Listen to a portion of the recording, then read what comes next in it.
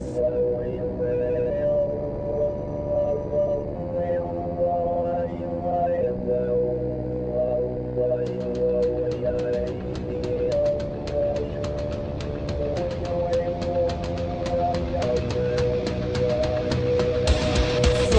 Politic Podcast, the show for normal Americans.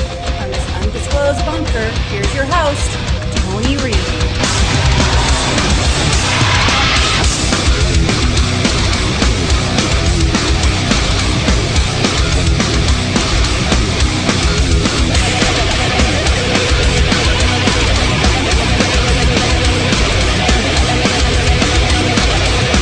I don't see any prime time hearings set for gas price, for battling inflation, for feeding our children, for making the streets safer. Allowed to go by very different rules. We must stop this deal, and then we must ensure that such outrageous election fraud never happens. Never be allowed to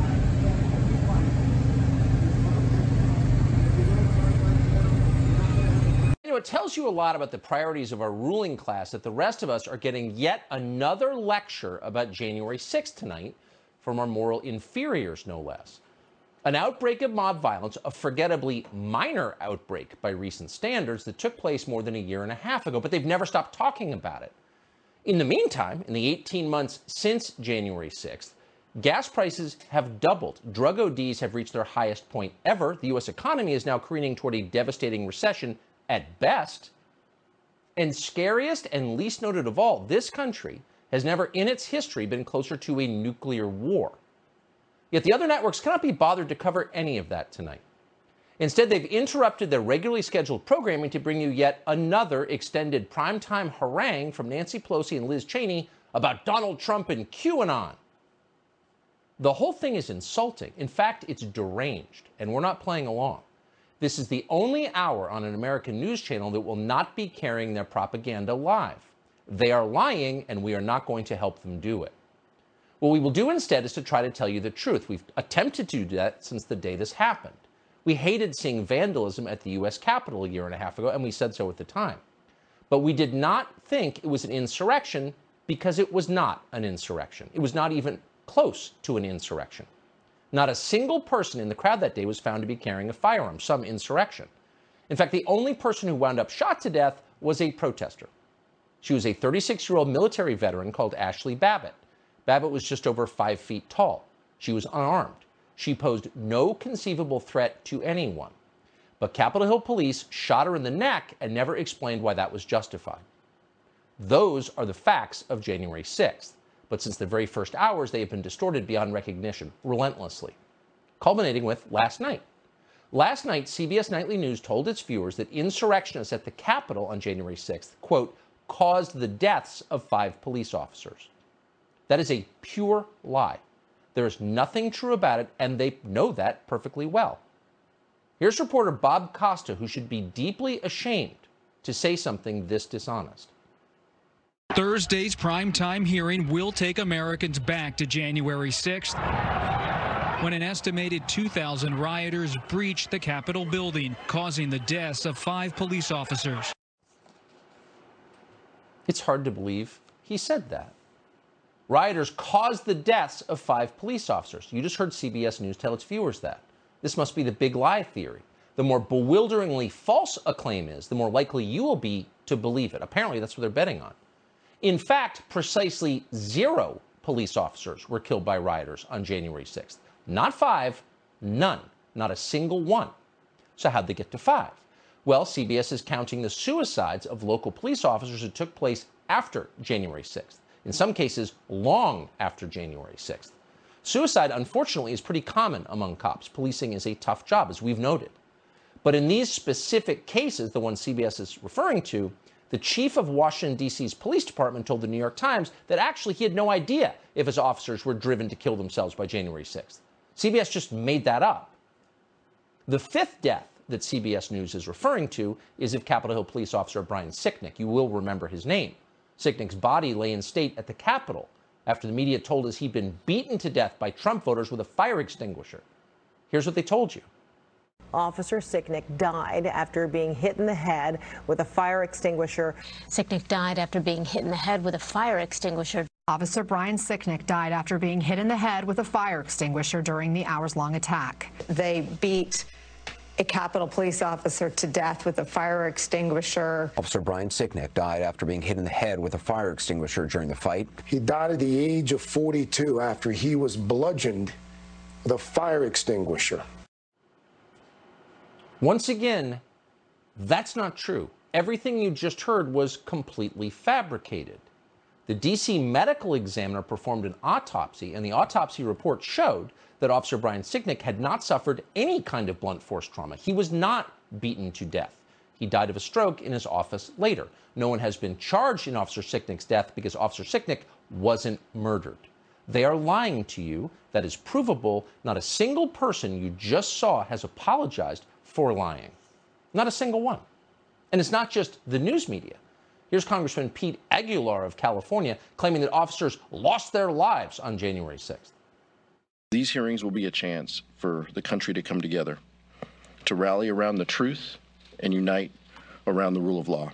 We owe it to the officers who lost their lives and the officers who were injured to tell that story and to ensure that this never happens again. Let's rally around the truth, he says, as he lies to you. May those words burn your tongue, liar. But what did happen exactly on January 6th? What's the truth of that day? Well, that's still unknown. From the extensive video we have of January 6th, it's clear that some in the crowd, more than a few, were encouraging protesters to breach the Capitol, to commit felonies. We're not guessing at that. We've showed you the tape. We have pictures of their faces. In the case of a man called Ray Epps, we know his name, but they've never been charged. Ray Epps was standing in exactly the same place that a lot of people who went to jail were standing, but he wasn't charged. His name was taken off the FBI's most wanted list. Why is that? It doesn't make any sense at all. It's a self-fulfilling prophecy. You demonize, and then we call it the wrap-up smear. If you want to talk politics, you call it the wrap-up smear. You smear somebody with falsehoods and all the rest, and then you merchandise it. And then you write it, and they'll say, see, it's reported in the press that this, and this, so they have that validation that the press reported the smear, and then it's called the wrap-up smear. Now I'm going to merchandise the press's report on the smear that we made. And it's a tactic. And welcome back to Flyover Politic Podcast, episode 604. My God, we did 600 episodes, and I totally forgot to say anything about it. So, today's podcast, you know it's going to be the SCOTUS assassination. It is going to be January 6th. And I like that intro there because you see the dark money. Why don't we ever hear about that? I mean, we had the dark money get the Supreme Court justice out and in. But McCarthy, Tucker, and there's Nancy Pelosi showing us all what we know they do. They flip lies and then they get the media to print it and then it becomes their next conspiracy, which is why this is all so frustrating. So before we get into the beans and bullets of this episode, I gotta do our Commander-in-Chief segment because how can I start a podcast without this bumbling idiot?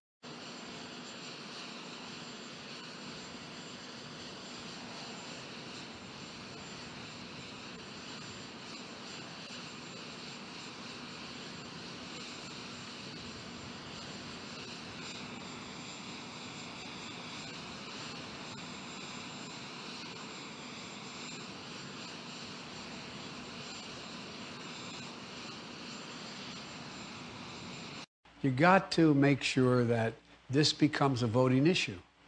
It's got to be one of those issues where you decide your position on the issue, senator or candidate for House or Senate, on what we're going to do on us with assault weapons and how maybe they'll have 300 rounds in a magazine. And I mean, what you say on those things is going to determine how I'm going to vote for you. You often get asked, look, the Republicans don't play it square. Why do you play it square?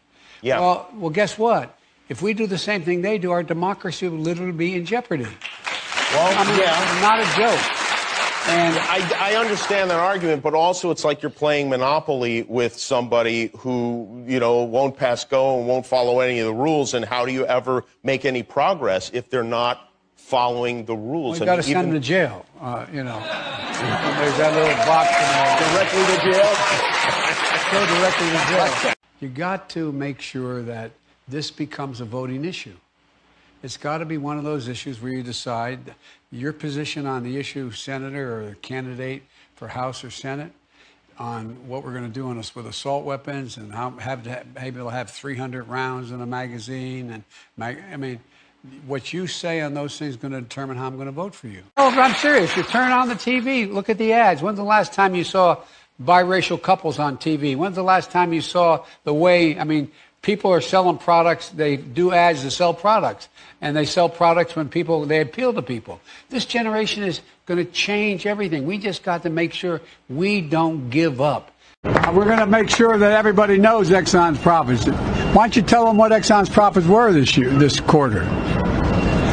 Exxon made more money than God this year. And by the way, nothing's changed. And they're not, by the way, one thing I want to say about the oil companies.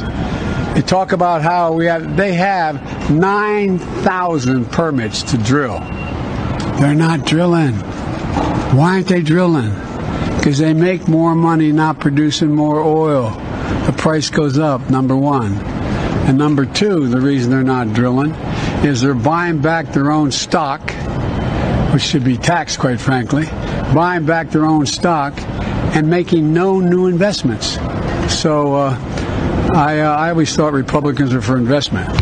Exxon, start investing, start paying your taxes. Thanks. I have to admit to you,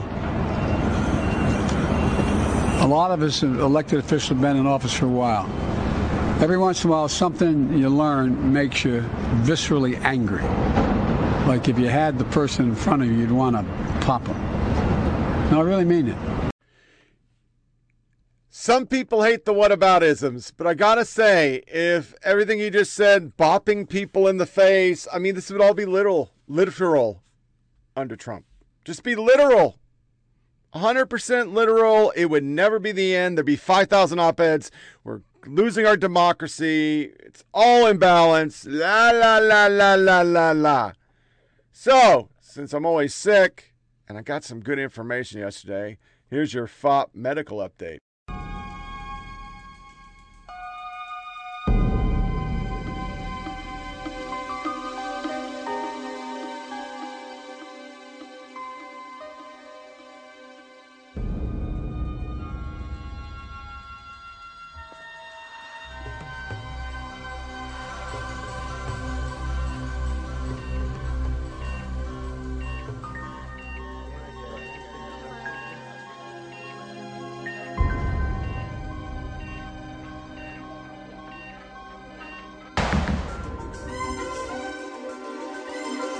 A show I never really watched, ER, but I thought it was funny.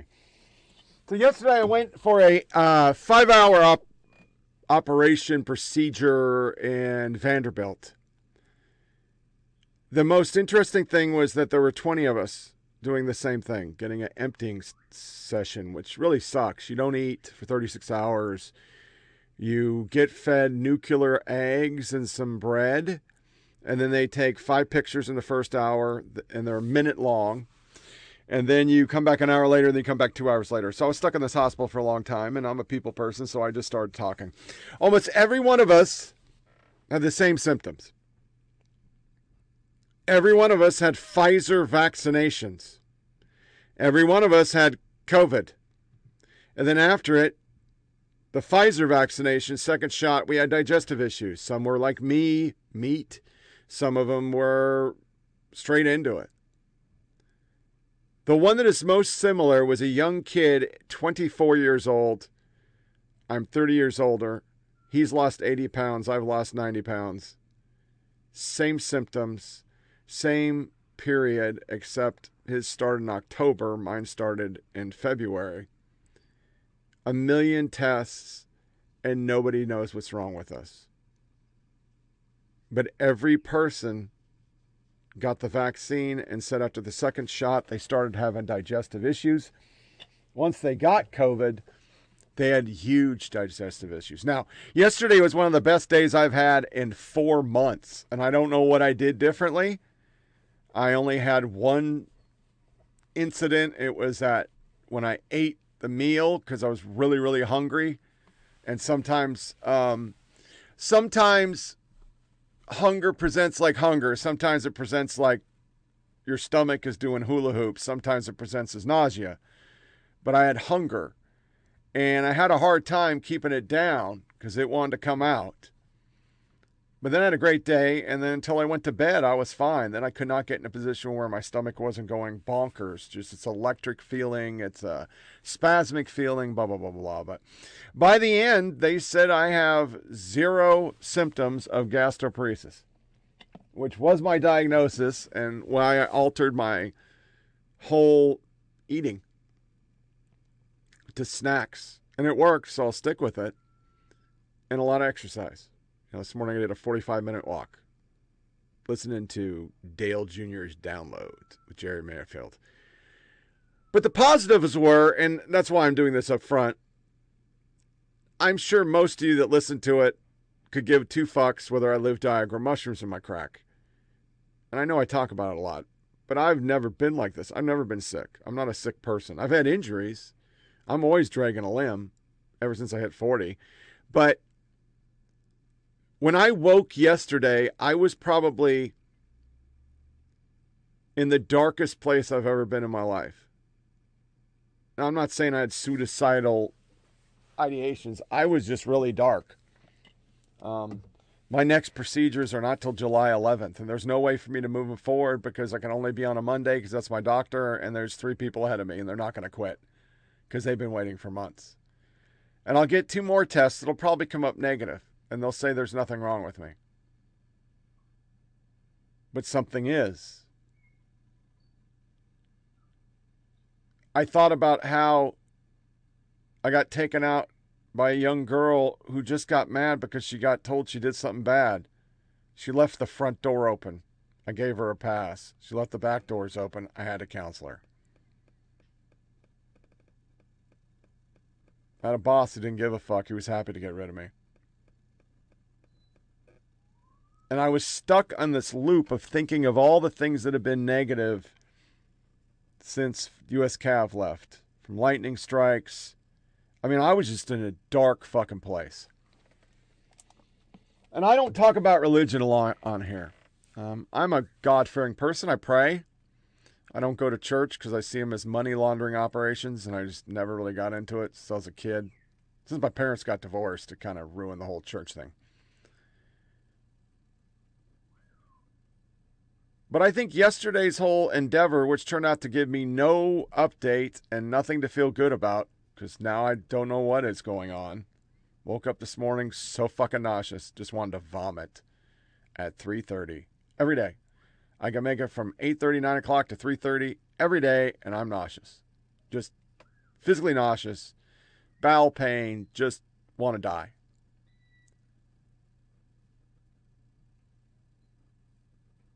But I met people that were like me. And it makes you not feel alone. I've been walking this road going, I got this thing, and doctors don't care. They don't give a fuck. They really don't. And unless they can find some test to say this is it, they're not going to help you at all. They just don't give a fuck. And the system's totally overloaded and broke. There were so many dying people in that hospital. Worse than me. I'm on my feet. I have periods every day that I don't feel that bad. If I'm standing, I feel great. That's why this new chair, because I'm upright. It makes me feel better. I say that to doctors, which means it's a positional thing, but, you know, unless you can do an endoscopy where they find your stomach up here, they're not going to call it what it is. It's probably a hernia, and that's what I have. And when it gets out of whack, I'm really sick.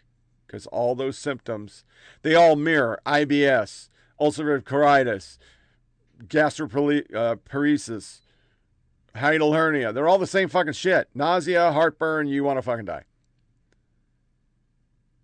But there's so many worse people than me. And then I was stuck there. So I I just didn't want to listen to podcasts about what I was going to talk about because it makes me feel shitty that I don't do a podcast every day because it's not as, not as, current, and my ideas and focal points mirrors so many other conservatives. There's a million podcasts out there. I'm not any different than anybody else. Every once in a while I might get a different argument, but most of the time it's the same arguments that Ben Shapiro's making. Hold on, let me talk to Mom. She wanted a day out. She was looking for my ID card because she's going to get some medicine for me. Sorry about that. But I didn't want to listen to that stuff, so I listened to Dale Jr.'s download. And it was Jeremy Mayfield. I didn't know a lot about the guy, but by the time I was done with the first session, got into the second, finished most of it on my walk today, I realized my life is not that bad. It feels bad. I mean, it's never good to be taken down, lose your employment, be sick on top of it. Economy's shit.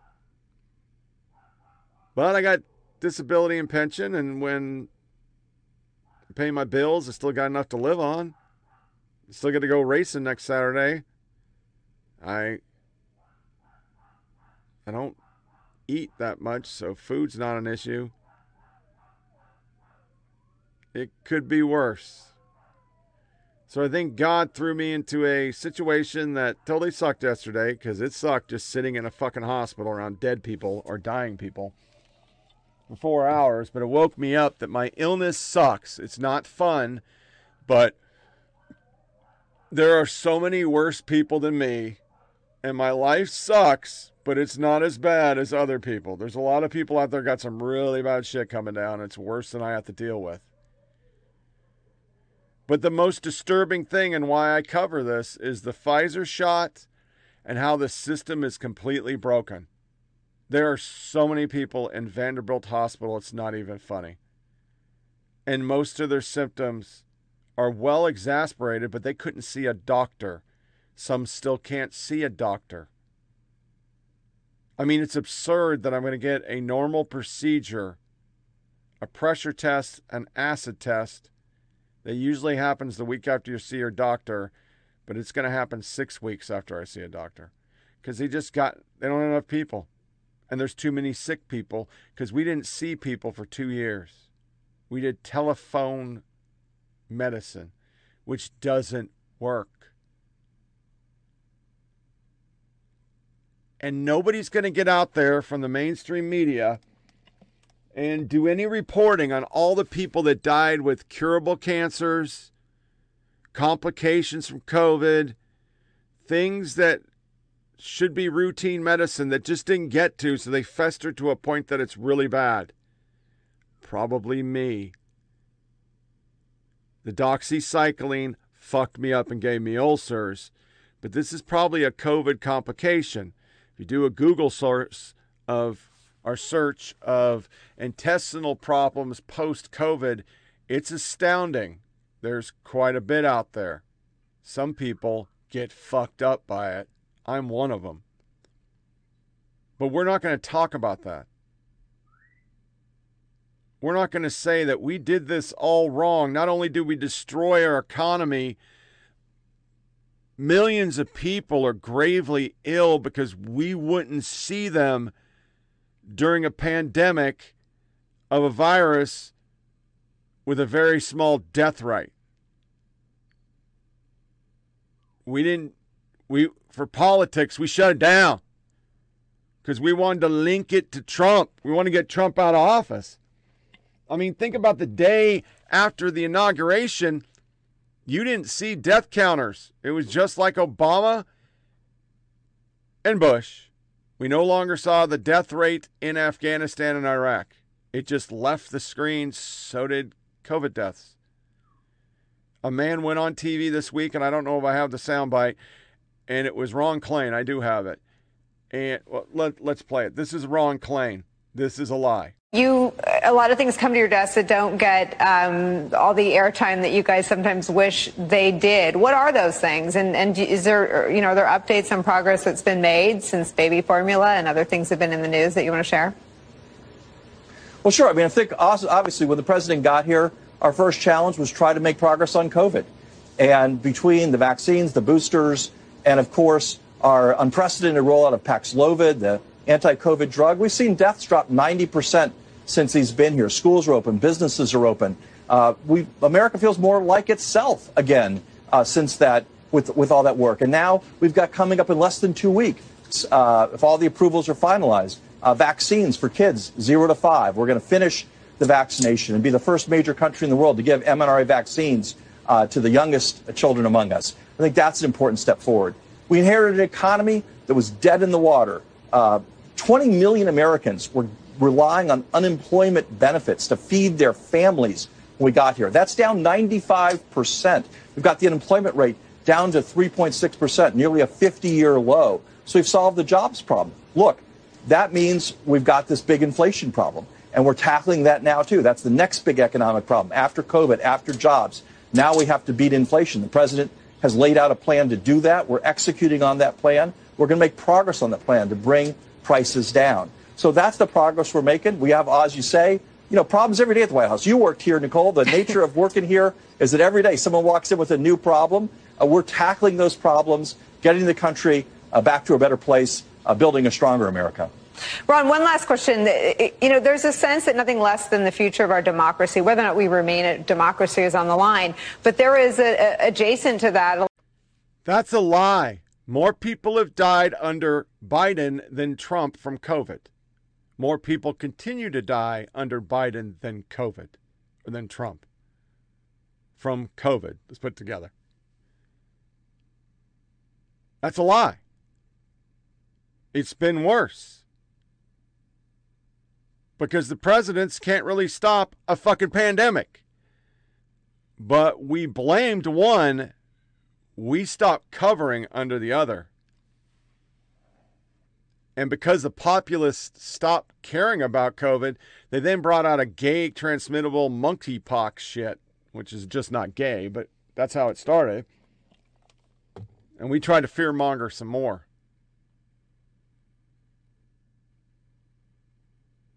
We've ruined a lot of things. Trust in elections because of your 80 voting law changes and zuckbucks. All that happened because we hated one president, and because we still hate him and we think he can get people to the polls for the midterm. Here's January 6th. Flyover Politics, the media jerk-off of the week.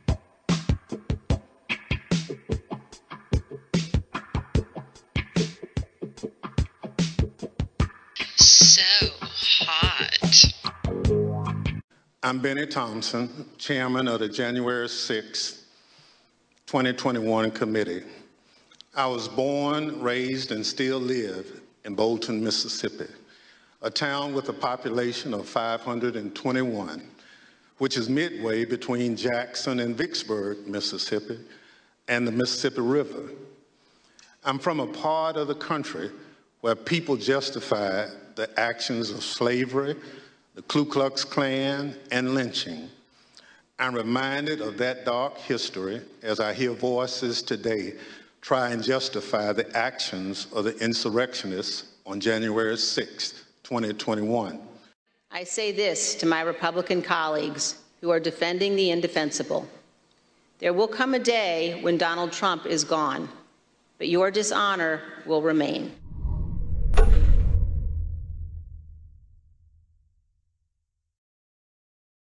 Any dissent is intolerable to them. Like, one guy stands up, Joe Rogan, well, I'm not sure that that's right. Bam, let's destroy him. Like, what impulse is that? That's a totalitarian impulse, isn't it? Jeffrey, what do you think the committee promised to do last night? If you look at this maybe as an opening statement, now this wasn't a court case, but if you look at it as an opening statement, what did they tell us they were going to deliver over the next 2 weeks? I would say two things is the main goal here. One is showing that the president and everyone around him knew that he lost, that this was not an attempt to find the true result of the election. This was an attempt to overturn a result that they all knew had taken place. And second, that the president and the people around him encouraged the violence, That's going to be that we saw less proof of. But I think the president's responsibility for the violence is going to be the biggest challenge so far. I thought they made a promising start, but they made a more promising start in proving that the president and his people knew that. The president responded with this sentiment. Mike Pence, quote, deserves it. Shocking new evidence and harrowing testimony from the committee investigating the January 6th attack. Obviously, January 6th is the big story today. We got a lot to get to, including some important perspective on last night's historic primetime hearing. We'll get reaction from John Dickerson and from Republican Congressman Adam Kinzinger, who is on the committee. I think in a country right now where we have so many moments of outrage, so many things to pay attention to, it's going to take more than just one evening to change minds. And you also have some number of people, whereas many Americans look at this and say Donald Trump went too far. There are a lot of Americans who think he didn't go far enough. So where public opinion ends up on this question is yet to be seen. But the thing that's most vital about this is not some event in the past. Well, history has been changed already because this happened. This is the first attack on the Capitol since 1814. We're learning new historical things, like a vice president had to step in where a president wouldn't. And I think one of the key things is understanding the central role the president played. You're absolutely right. Democracy is not safe. There's amazing polling from the University of Chicago showing that something like 21 million Americans don't believe President Biden is a legitimately elected president, and this is the key thing, support the idea of violence in removing him. Do you think what you did last night spoke to that dangerous population? So last night was the first of 6 televised hearings from the January 6th committee, and they promised that they have the receipts that show Trump is to blame, okay? Attorney General Merrick Garland promises he'll watch, quote unquote, as much as he is able. Isn't this his job? What other job does this guy have, I'd like to know? And when is he going to do something? Then he'll decide, after he watches the whole thing, whether or not to arrest him for trying to overthrow the government. Now, I mean, that scares me. This is like a Mueller moment. Remember, we're all excited about Mueller, and then nothing. Is he going to go to jail, Trump? Anybody know the answer? Listen, I think people have very little trust right now in the system. I don't think it's going to move the needle at all with Trump supporters, and that's not the point. To me, there's 2 points of this. One is history, right? History will not whitewash or erase what happened on January 6th. Donald Trump, no matter how much people try to change the narrative, is going to go down in the annals of American history with the names of Benedict Arnold and Richard Nixon. He is a traitor. Yeah. And look, we've had all these indictments so far, but the people who've been indicted were the cavalry. The generals have not yet been indicted. And so what I hope is that as this committee goes through the case, and Liz Cheney did an excellent job yesterday laying out the case. 7 different steps of things that Donald Trump did. She was speaking legal jargon. She was speaking to Merrick Garland, who better get off his duff. That's right. And do something about this, because we cannot. Powerful testimony at the primetime hearing as the January 6th committee makes its case. Carnage at the Capitol. I was slipping in people's blood. It was carnage. It was chaos. Never before seen video and testimony from Trump's inner circle. We do want to get right to last night's high-stakes primetime hearing on the January 6th attack on the Capitol, with emotional testimony from a Capitol police officer and graphic video of the violence and chaos, much of it never seen by the public before. There was significant new material, Amy, but I think what the most important thing is the way the committee tied the horror of that day to Donald Trump. And perhaps the single most important moment for me that struck out was when you saw one of the rioters, in footage we've never seen before, reading Donald Trump's tweet through a bullhorn, the one where he said Mike Pence didn't have the courage. And you see how that reading of the tweet led directly to the rioters chanting, "Hang Mike Pence," and going in search of Mike Pence.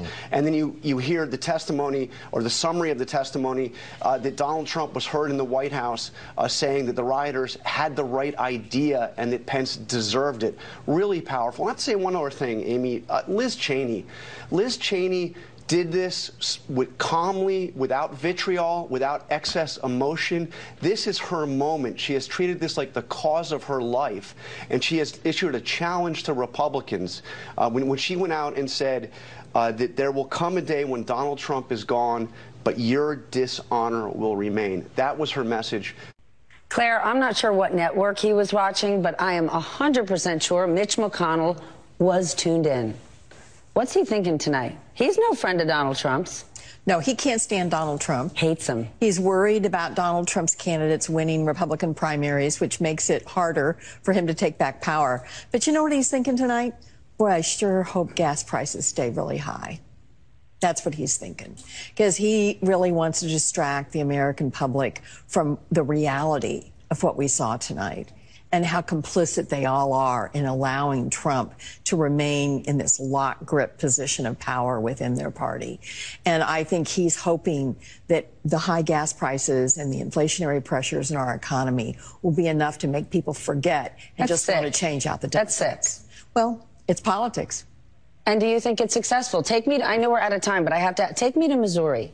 Take me to Missouri. That's your state tonight. Not people who are hard red or hard blue. Take me to your average family in Missouri. Are they watching? Well, first of all, no, most of them aren't, because my state has become very, very Trumped. It is he's a very popular guy in Missouri. The vast majority of Republicans call themselves Trump Republicans in Missouri. So most of them were not watching, and most of them would tell you with a straight face that the election was stolen and Donald Trump won it. We try to figure out if there are signs we can see to stop the next attack from happening. Where to begin there? Next week, by the way, Joe marks. Oh, my God. 5 years next week, Joe. Scalise was critically injured, almost died in a mass shooting during practice for the congressional baseball game. But so we've heard prairie dogs, and we've heard varmints, and we've heard feral pigs, and we've heard what about Hunter Biden, and now we have, well, why didn't we ban planes after 9/11? This is unspeakably stupid. We heard from Scalise yesterday is further Republican fog machine, just trying to deflect, trying to distract. They're certainly polling. Barnacle, we always hear the same thing from Republicans. They always lie. They always say, oh, there's nothing that could have been done to stop this, or there's nothing that could have been done that stop, or the big lie. If you want to know what the big lie in the gun debate is, it's that they're trying to destroy the Second Amendment. Nothing is being done that is trying to destroy the Second Amendment. If you look at the Second Amendment as interpreted by Heller, you basically have Scalia and the rest of the court saying you have a right to keep a handgun in your house and a shotgun. That's basically what it says. Maybe that gets expanded with this New York City case, but we don't know until the New York City case goes down. But it's just one lie after another lie after another lie. And like lemmings going off the cliff, while our children are being slaughtered in classrooms, while parishioners are being slaughtered in churches and synagogues, they just, like idiots, repeat the words given to them by the NRA. I want to start with hearing Officer Edwards. Yeah. And what that was. How did you handle that, and what was it like to hear all that? I thought it was one of the most powerful moments of the evening. You know, when she described particularly that she was not combat trained, that she was trained to detain a couple of people, to manage crowds, but she was not combat trained, and then described the detail of, you know, slipping in people's blood and catching people as they fall. And, you know, right after the break, I actually, or maybe it was right before the break, I actually saw Harry Dunn and some of the other officers, and we hugged and we were all crying. I mean, look, it was a very emotional day because it was reliving everything. And it wasn't just our lives that we feared for. It was really the shock all over again of this is happening in our capital. This is happening in the seat of the greatest democracy in the world, and this is how close we came to losing our democracy. So I think it was important that we were there. I went with, you know, I started a group called the Gallery Group right after January 6th. We were all trapped in the gallery. We couldn't get out, and even when other members were evacuated from the floor, we were still there. On the screen, you see 8 boxes, which are 8 different TV channels, taking the Nancy Pelosi feed, unfiltered. Now, if any time in your life you've ever made fun of totalitarian regimes that, you know, broadcast lies into the homes of the population that they can't turn off. Take a look at that. That's happening right now. Meanwhile, gas is over $5. Inflation is higher than it's been in the lifetime of most Americans. Violent crime is making cities impossible to live in, and more than 100,000 Americans OD'd on drugs last year. Why isn't there a primetime hearing about any of that?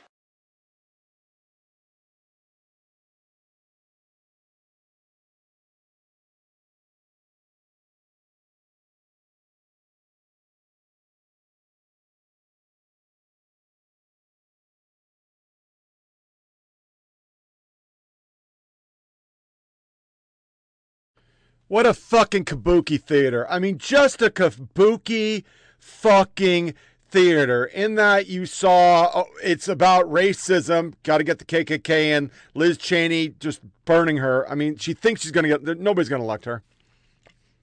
The left loves you, but they're not going to love you when you're trying to run like a lefty. The recount showing, oh, Fox News didn't show it. CNN, it's so great. Everything's great. I got a little tuck in there. I mean, it wasn't great. Look at the fucking numbers. They got eaten fucking alive. That is 5% of the country. They didn't even get what they usually get for the evening news. And Joe Concha, I'm not going to read it because you probably already saw it. Then you get over to the fucking big boys. Fox still beat them. They're criticizing that Fox didn't go to commercials and Fox did this and Fox did that and blah, blah, blah, blah. Get the fuck out of here.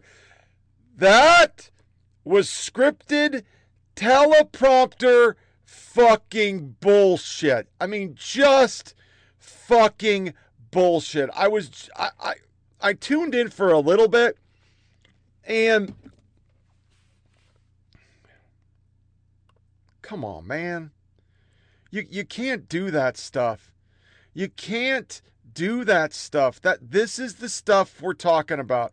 This is the stuff that makes people mega.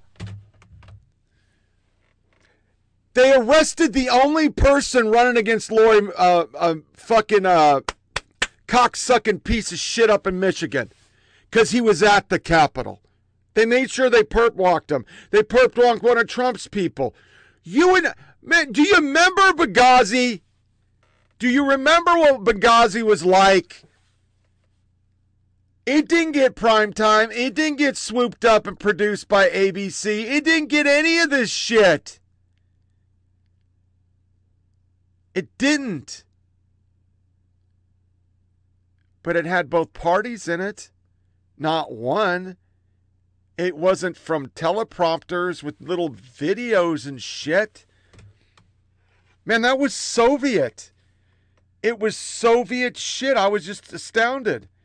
And we all remember Floyd. We watched it. We remembered Schumer. We remembered it.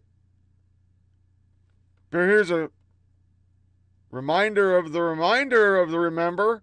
I'm going to interrupt you real quick. It appears as though at least a couple of Secret Service officers, one of them just got hurt. You can see him walking back there, clutching his head. And we don't know whether that was bricks or firecrackers or what happened. We weren't able to see what happened. He's not one of the ones wearing the riot shields, but as this gets later into the evening, we can imagine that the tolerance for officers getting hurt out here and where this crosses from a peaceful yet vocal protest, which is what it was earlier, and perhaps unruly, to actually violent. If it hasn't been crossed, it's about to be crossed right now, and you can see this running. We've still got a couple of Secret Service riot police here, but now they've fanned out, and it's pretty incredible how much of this bicycle barricade that, as we showed you, is reinforced with handcuffs, padlocks, bicycle locks have been broken down, Shannon. Okay. Leland, keep us updated. I want to tell you, Gorsuch, I want to tell you, Kavanaugh, you have released the whirlwind, and you will pay the price. In our national lead, Republicans are accusing Senate Minority Leader Chuck Schumer of threatening the two conservative Supreme Court justices who heard a controversial abortion case this morning. Schumer's spokesman says that Senator Schumer was just talking about political blowback for Republicans. All of this bigger picture is over the debate about whether Louisiana can require doctors who perform abortions to have admitting privileges at nearby hospitals. Advocates for the law say it's meant to increase public safety. Critics say it is a thinly veiled attempt to restrict abortion, and if the Louisiana law takes effect, only one doctor in the state would be able to perform abortions. I'm joined now by CNN's Joan Biskupic. Joan, 4 years ago, the Supreme Court struck down a similar law in Texas. Back then, Justice Kennedy was on the court. He voted with the liberal majority. So why are they hearing the case now? Is it just because Kennedy's been replaced by a more conservative justice? Well, that's certainly the backdrop, but what brought it up immediately was the fact that a regional appeals court upheld the Louisiana law, minimizing the Supreme Court's 2016 decision in the Texas case, which involved a very similar law. So the justices essentially had to take this case. They could have summarily reversed what the Fifth Circuit did, but instead they took it up. And certainly, as you saw from the atmosphere at the Supreme Court today, both sides are very anxious about what will happen with these two new Trump appointees. And the main discussion that went on in the courtroom over an hour worth of oral arguments was how different could this Louisiana law possibly be from Texas? And will the Supreme Court be in any kind of position to suddenly undermine its precedent from just 4 years ago and uphold this law? If the Supreme Court rules in favor of the Louisiana law, does that set a table for a situation where basically states will be able to restrict and regulate abortion to the degree that it is essentially illegal or almost illegal, undermining Roe v. Wade? Okay, it would undermine Roe v. Wade, which is the 1973 landmark that made abortion legal nationwide, and undermine the 1992 case that reaffirmed that. But, just so our viewers don't get the wrong idea, abortion will not suddenly be illegal nationwide. But this will be an invitation to more state regulations. And right now, the regulations we're talking about are on physicians and on clinics.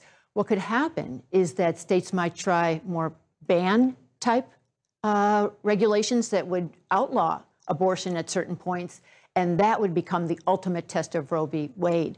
Right now, what's at stake is sort of access, especially for poor women in rural areas who would have to travel so far to find a physician who would meet the kind of criteria we're talking about in this Louisiana law. So it has real-world consequences, but it's not going to immediately overturn Roe v. Wade. And as you know well, Jake, it's going to come down to Chief Justice John Roberts. Once Anthony Kennedy left the court in 2018, that middle position on abortion is the chief. And this thread by Larry Kerr, whatever the fuck his name is, pretty much sums what I think. The ugly truth the Beltway can't grasp is it isn't regular Americans don't care about January 6th, is that they hate you for making their lives miserable. So when they saw you cowering, they thought, good, now they know what it's like to be afraid. The government fucked over regular America with COVID, all to get Trump out of office. Then let cities burn because Democrats were having a tantrum. Then let half of them feeling cheated and disenfranchised. And you're shocked none of them give a shit when you polls government got temporarily discomforted for one day. They hated you a year and a half ago. Now you're fucked the economy. Their money is worthless. They can't buy gas or food. And you're shocked that they don't give a shit about your pathetic Soviet show trial, crying about how you felt scared one day. Where was the big public trial about the abysmal fuck-up in Afghanistan so many Americans wasted time, money, and lives on? I'm one of them. Where was the big public trial on the 100 other Biden fuck-ups? Where was Hunter Biden's? Where was, why did you change 80 voting laws? Where was Zuckbucks? Zuckbucks. Facebook running polls. Where was... What the fuck is a suitcase being counted in Fulton County? Ballot stuffing. Where were those polls? If you want a government that everybody trusts, it can't just be the left gets theirs, prime time with ABC and produce shit with Tom Hanks talking and shit, which they get for all their campaigns. You just can't have two forms of justice. You can't say January 6th is the worst and then allow all the violence that happened during George Floyd, the attacks on Trump's inaugural, Bush's inaugural. You can't say you can't question an election when all you cocksuckers question every election in my lifetime when a Republican won. Every fucking one you have questioned. And then you put those people on committees. You can't have a real committee with the opposing party not present, and you only pick 2 people who are anti-Trump Democrats who are Republican and are trying to change their career path. And think America's going to tune in. The best part is they said, oh, we're going to have so much, it would be bombshells. The bombshells we saw is Schumer had intel. Pelosi had intel. The bombshells are you won't show the videos of cops opening doors and let people just walk through. The bombshell is you have imprisoned people for over 18 months for walking in the Capitol, but the firebombers just got lenient sentences. That's what Americans sing. And then you have this. You're going to get the whirlwind, and then the fucking whirlwind comes, and you don't even fucking cover it.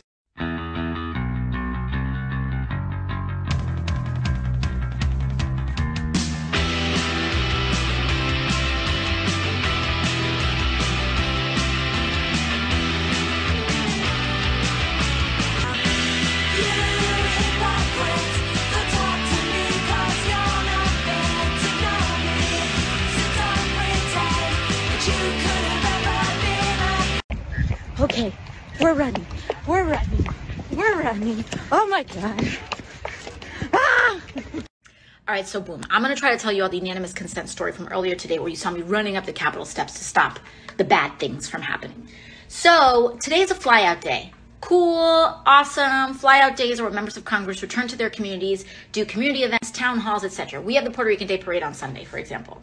But flyout days are also days of maximum hijinks from party leadership, both Democratic and Republican Party leadership. And the reason for that is that everyone's in a rush to get home so they can force deeply unpopular things to happen.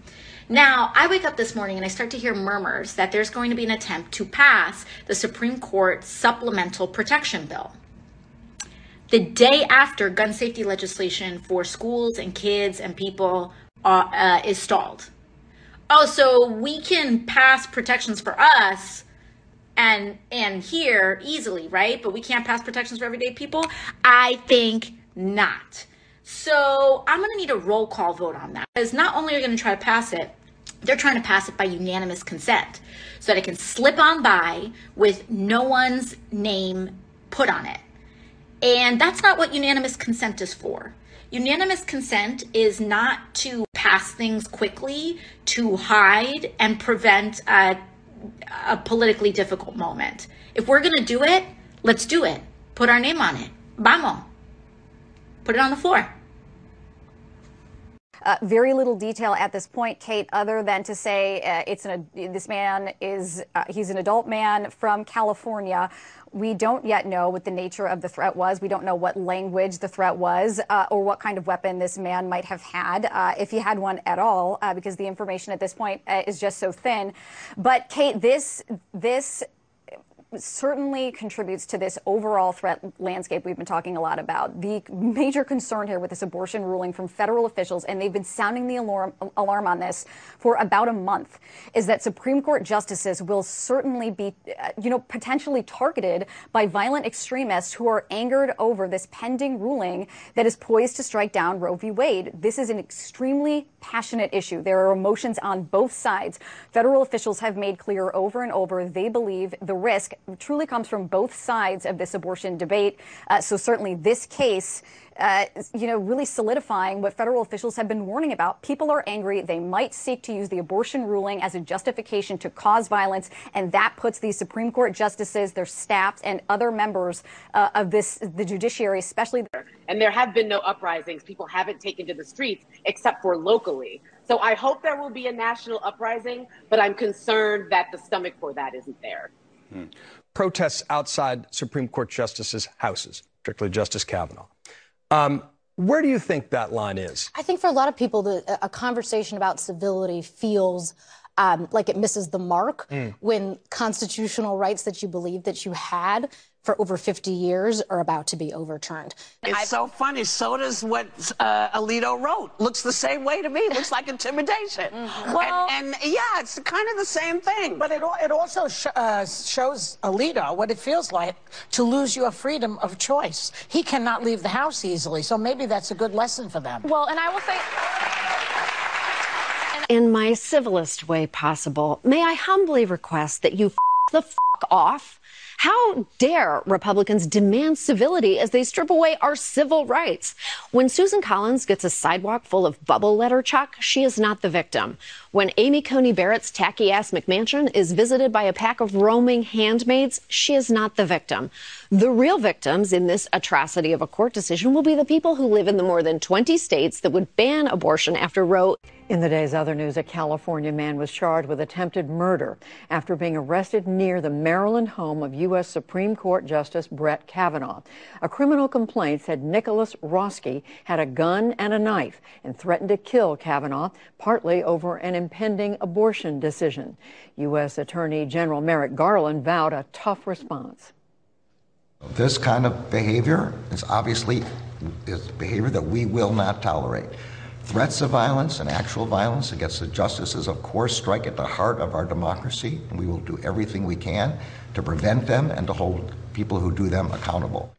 The justices have increased round-the-clock security since a draft abortion rights opinion leaked.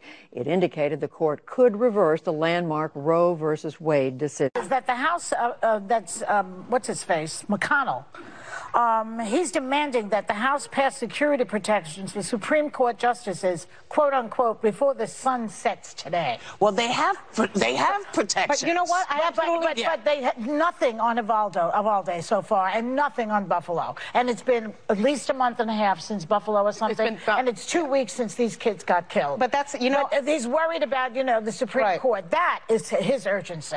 And what I want to know is, how come the reaction is immediate call for legislation? That's what I just said. But our children get thoughts and prayers. Yes. There were Republicans yesterday. And thoughts and prayers and mental health. You know, where's the conversation there? Listen, what's good for the goose is good for the gander. None of us should be doing it. That's the bottom line. So y'all stop doing it. We'll stop doing it. We'll encourage people to find a better way to communicate. This is ridiculous. But the thing is, Mitch McConnell is being really intellectually dishonest, because if you look at the letter, that's not new. That's true. Of course, I said it before. He's a filthy liar. But the bottom line is, if you look at if you listen to what this young man, who is clearly troubled, said to the police, he said that the reason that he showed up at Justice Kavanaugh's home is because he was upset about the leak, the Supreme Court opinions leak, not about what Schumer said 2 years ago. Well, okay, so he's politicizing. They got to pull something out. So I know that there's an outrage right now, I guess, about protests that have been peaceful to date, and we certainly continue to encourage that outside of judges' homes, and that's the president's position. For years, they've been saying that if Roe v. Wade is overturned, that the police paddy wagons are going to show up and arrest every woman in sight. Now they're saying that Roe v. Wade, if it's overturned, is going to kill women. And now you have this person who said, I will have a life's purpose by killing somebody that they think is so evil. What if Kavanaugh was not even good? What if you voted the other way? They don't know. They are so stupid, right? It's absolutely absurd. And I felt a little emotional about it because I know Brett Kavanaugh for a long time, one of my dearest friends when I worked in the White House. And his wife, Ashley, is lovely, and he has 2 daughters. Right. Do his daughters deserve this? Do they deserve to go to school and have to deal with the fact that somebody was going to sneak into their home and kill them? Yeah. And if you don't do something about it tonight, you're complicit. Yes. That's it. There are no sound bites. You saw CNN, both sides. How could this fucking be both sides? There's no pro-lifers. There are no pro-lifers going after fucking Kagan and Sotomayor and Keegan. Folks, if this was the opposite, oh my fucking God. You got the New York Times calling out and say it's fucking good. They put it on page 20. Page fucking 20. Page 20. I don't have this guy's stuff. The full answer from one of Jen's hundreds of briefings. She said we encourage protesters. Then they came out and said she never said it. Factcheck.org and PolitiFact said, oh, she never said it. She fucking said it. Emotions on both sides. Nobody's firebombing PPFA. That happened in the motherfucking 70s. 4 emergency pregnancy support centers have been firebombed. Churches have been vandalized. I'm doing the liberal clap on Twitter. Because you're all digital. Do you understand what I'm saying? There's no pro-lifers doing that shit. Man with weapon detained near Brett Kavanaugh's home. He allegedly told police he wanted to kill the Supreme Court. That's it. 2 people familiar with the investigation said the initial evidence indicates the man was angry about the leaked draft, the opinion of SCOTUS. Oh, no shit. And then we spent the whole week talking about the Proud Boys and Boogaloo and QAnon and all the things that made the Never-Trumpers freak the fuck out. Earlier today, Ruth Sena's website, where the group docked Supreme Court justices last month, went down. Minutes ago, the group tweeted a WAPO story about a man arrested near Kavanaugh's house. We are committed to nonviolence. We are committed to nonviolence, but we put out the fucking address and pushed it.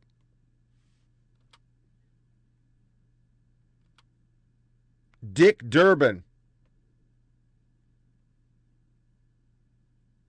Oh, this is about Ruth Sena's. They sent it. I guess I didn't get the Dick Durbin. Durbin on man arrested. Violence is never acceptable wherever it turns up on the political spectrum. We held a hearing yesterday on domestic terrorism. It is a manifestizing threat to the United States. Got to take it seriously. But you don't. You both sides it. We are still looking for the white supremacy that is taking over everything. I can't find them. Nobody knows them. Can somebody help us out?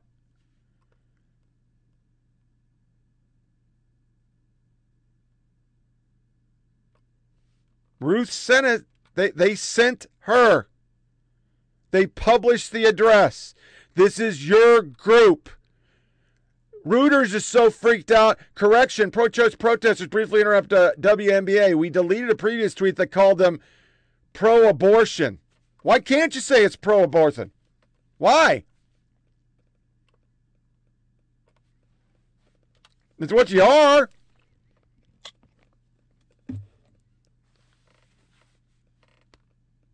I can't even. This is one of the Ruth sent us. They retweeted this. Say the California man with the weapon threat was successful. Would the assassination Republican to vote for gun safety or not? That's what they said. That's okay. This is one of their groups. Those are good people. We're not going to have hearing.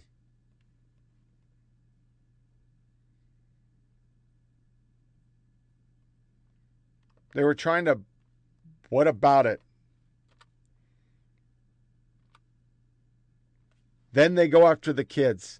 We offer thoughts and prayers for Brett and Ashley Kavanaugh after California man arrived by taxi near their home armed with a gun and knife, then called the police on himself to confess his murderous rage against the abusive alcoholic justice. We didn't send him. A special message for Ashley Kavanaugh and your daughters. This billboard was on your school grounds. We feel for you. Leader McConnell and GOP aren't worried for your safety. They were only over for the expensive Supreme Court they'd rigged and their own power, and they're going after the kids. They went after their church. There will be no hearings about Ruth sent us. There'll be nothing. Nobody will care. PolitiFact won't do a PolitiFact on that. Then you have this. To my friends in the LGBT community, the Supreme Court is coming for us next. This moment has to be a call to arms. There is so much we're going to fight. I can play it again. We're going to fight. We're going to fight. We're going to fight. We're going to fight. We're fighting. We're fighting. We're just going to fight the fight with the fight.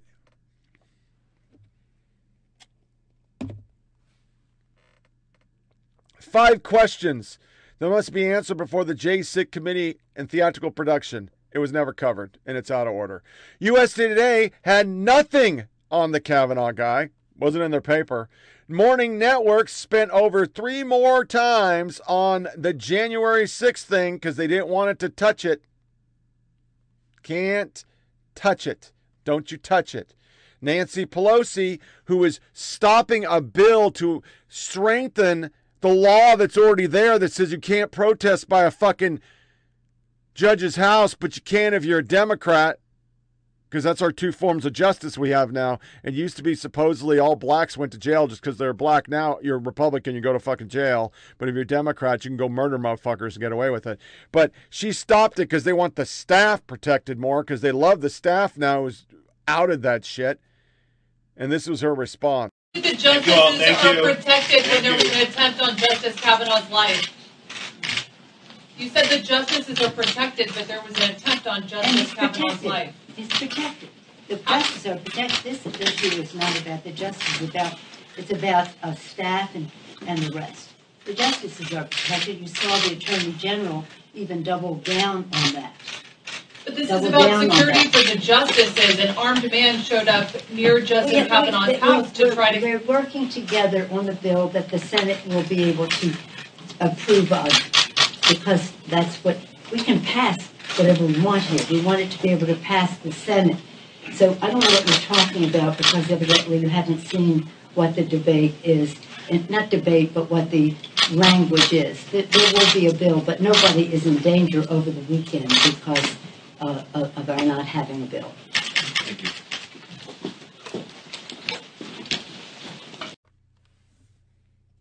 What happens if McConnell says that? Huh? I'm thinking it's not going to go well. I mean, could just be me, but I don't think it's going to go well. And they literally can't stop while all this is happening. We want to take your fucking guns. Most AR-15 owners are former military, 35 plus Let me say married. one more thing. So that's all I'm saying is that they're not just crazy people. Here's the thing. Once black people get guns in this country, the gun laws will change. Trust me. He don't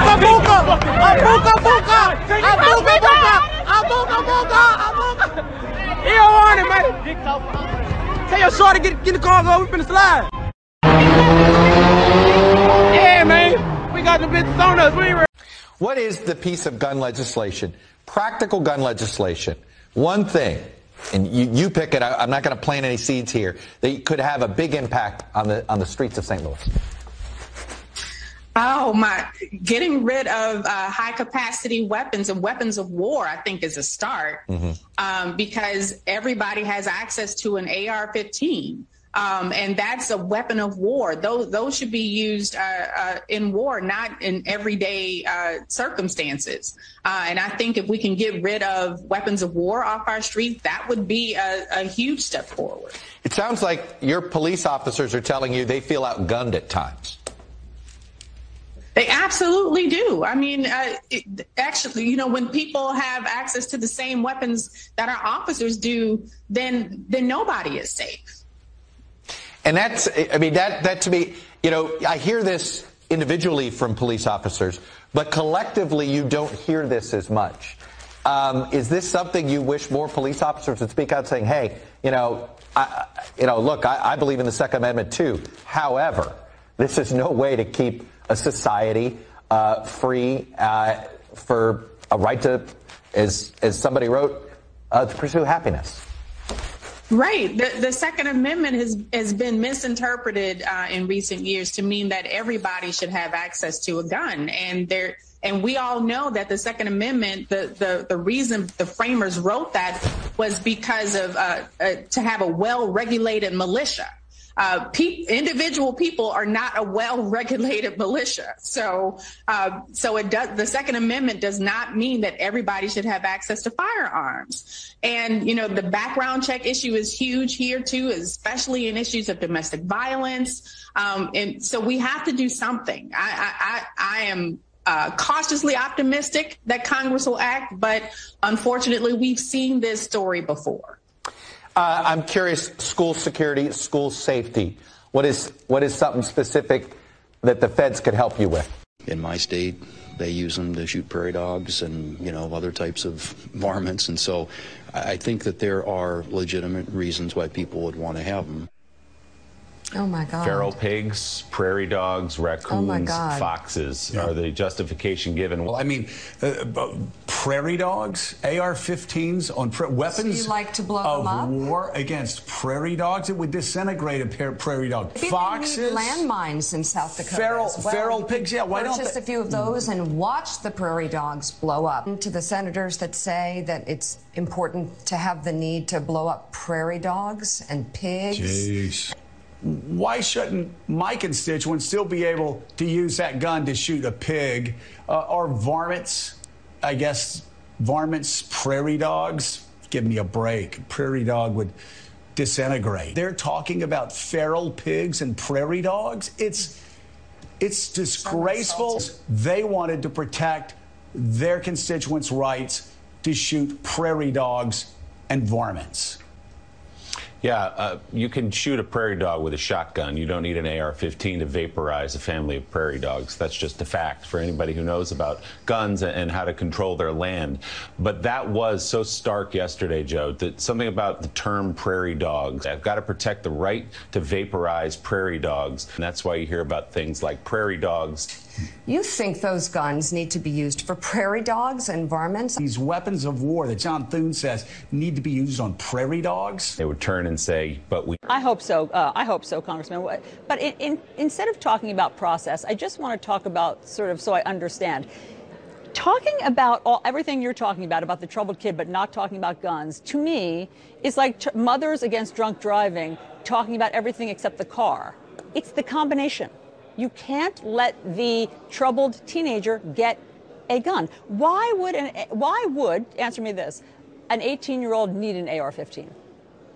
Well, look, that is a discussion that perhaps we could have had. But on the House side, the way the legislation is constructed, Thomas Massie in the Rules Committee yesterday pointed out that he suggested that maybe if we were willing to reconsider the age of selective service registration, that he might be willing to have that discussion. Are you willing to? Are you open? No effort. Richard, but I'm just asking your opinion. Are you willing to raise the age to 21? I think this is one of those areas that deserves more study. We know for a fact that there are people who do feel that way. But on the other hand, when you look at... But what about you, Congressman? I mean, why can't you answer that? How do you feel about that? Me personally, I don't think that's a direction that is reasonable to go. The Ninth Circuit has already ruled against that. But why does an 18-year-old need access to an AR-15? Let's have the discussion. I mean, I'm willing to do that. But again, on the House side, all of that debate was simply foreclosed. I once went with my husband to a gun show. He said, Mad, you talk so much about the gun show loophole, we need to go to one. And so we went in Oaks, Pennsylvania. And guess what? There we saw a display of AR-style weapons, assault-style weapons, and 3 young people walking by. And guess what one said to the other? One young man, they're probably 20s, one young man said to the other, boy, I'd like to have one of those weapons. Knowing he was a prohibited purchaser, his buddy said, I could buy it and just say we sold it privately. That is a loophole in our background check system that is literally lethal. Most of that's a fucking lie. I love the shot chaser, The View. Black people get guns, they want to do gun laws, and there's a bunch of black people running around shooting each other in Chicago, but I don't know where she's from. MSNBC, it's stupid to do. We don't need to give them anything more. Blah, blah, blah, blah, blah, blah, blah, blah, blah, blah, blah. They didn't even cover it. Federalists, Democrats don't just fail to apologize for violence. They push their agenda. They actively incite it. They constantly are. Constantly. Bill fucking Maher called out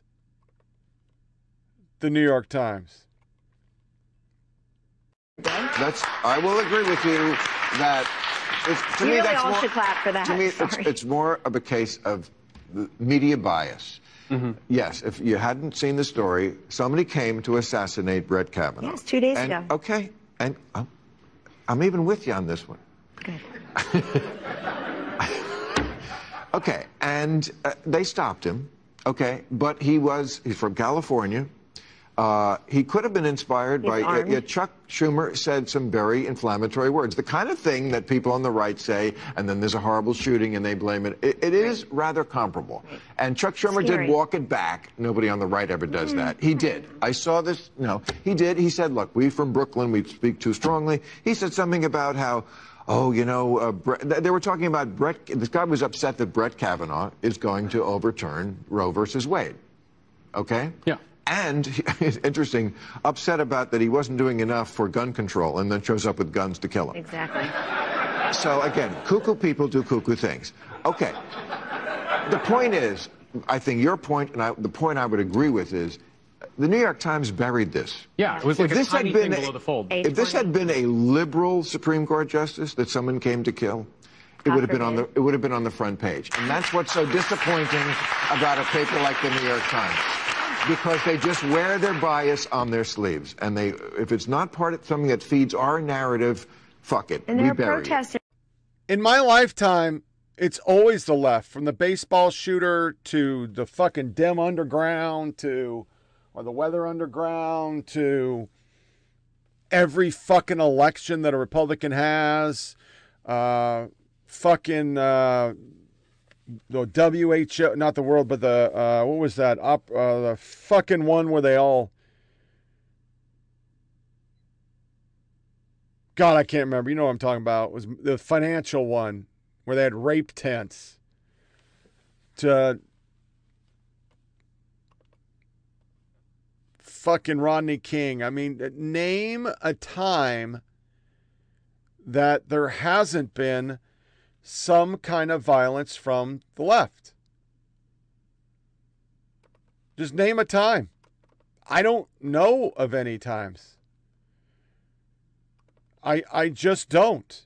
It has been always this.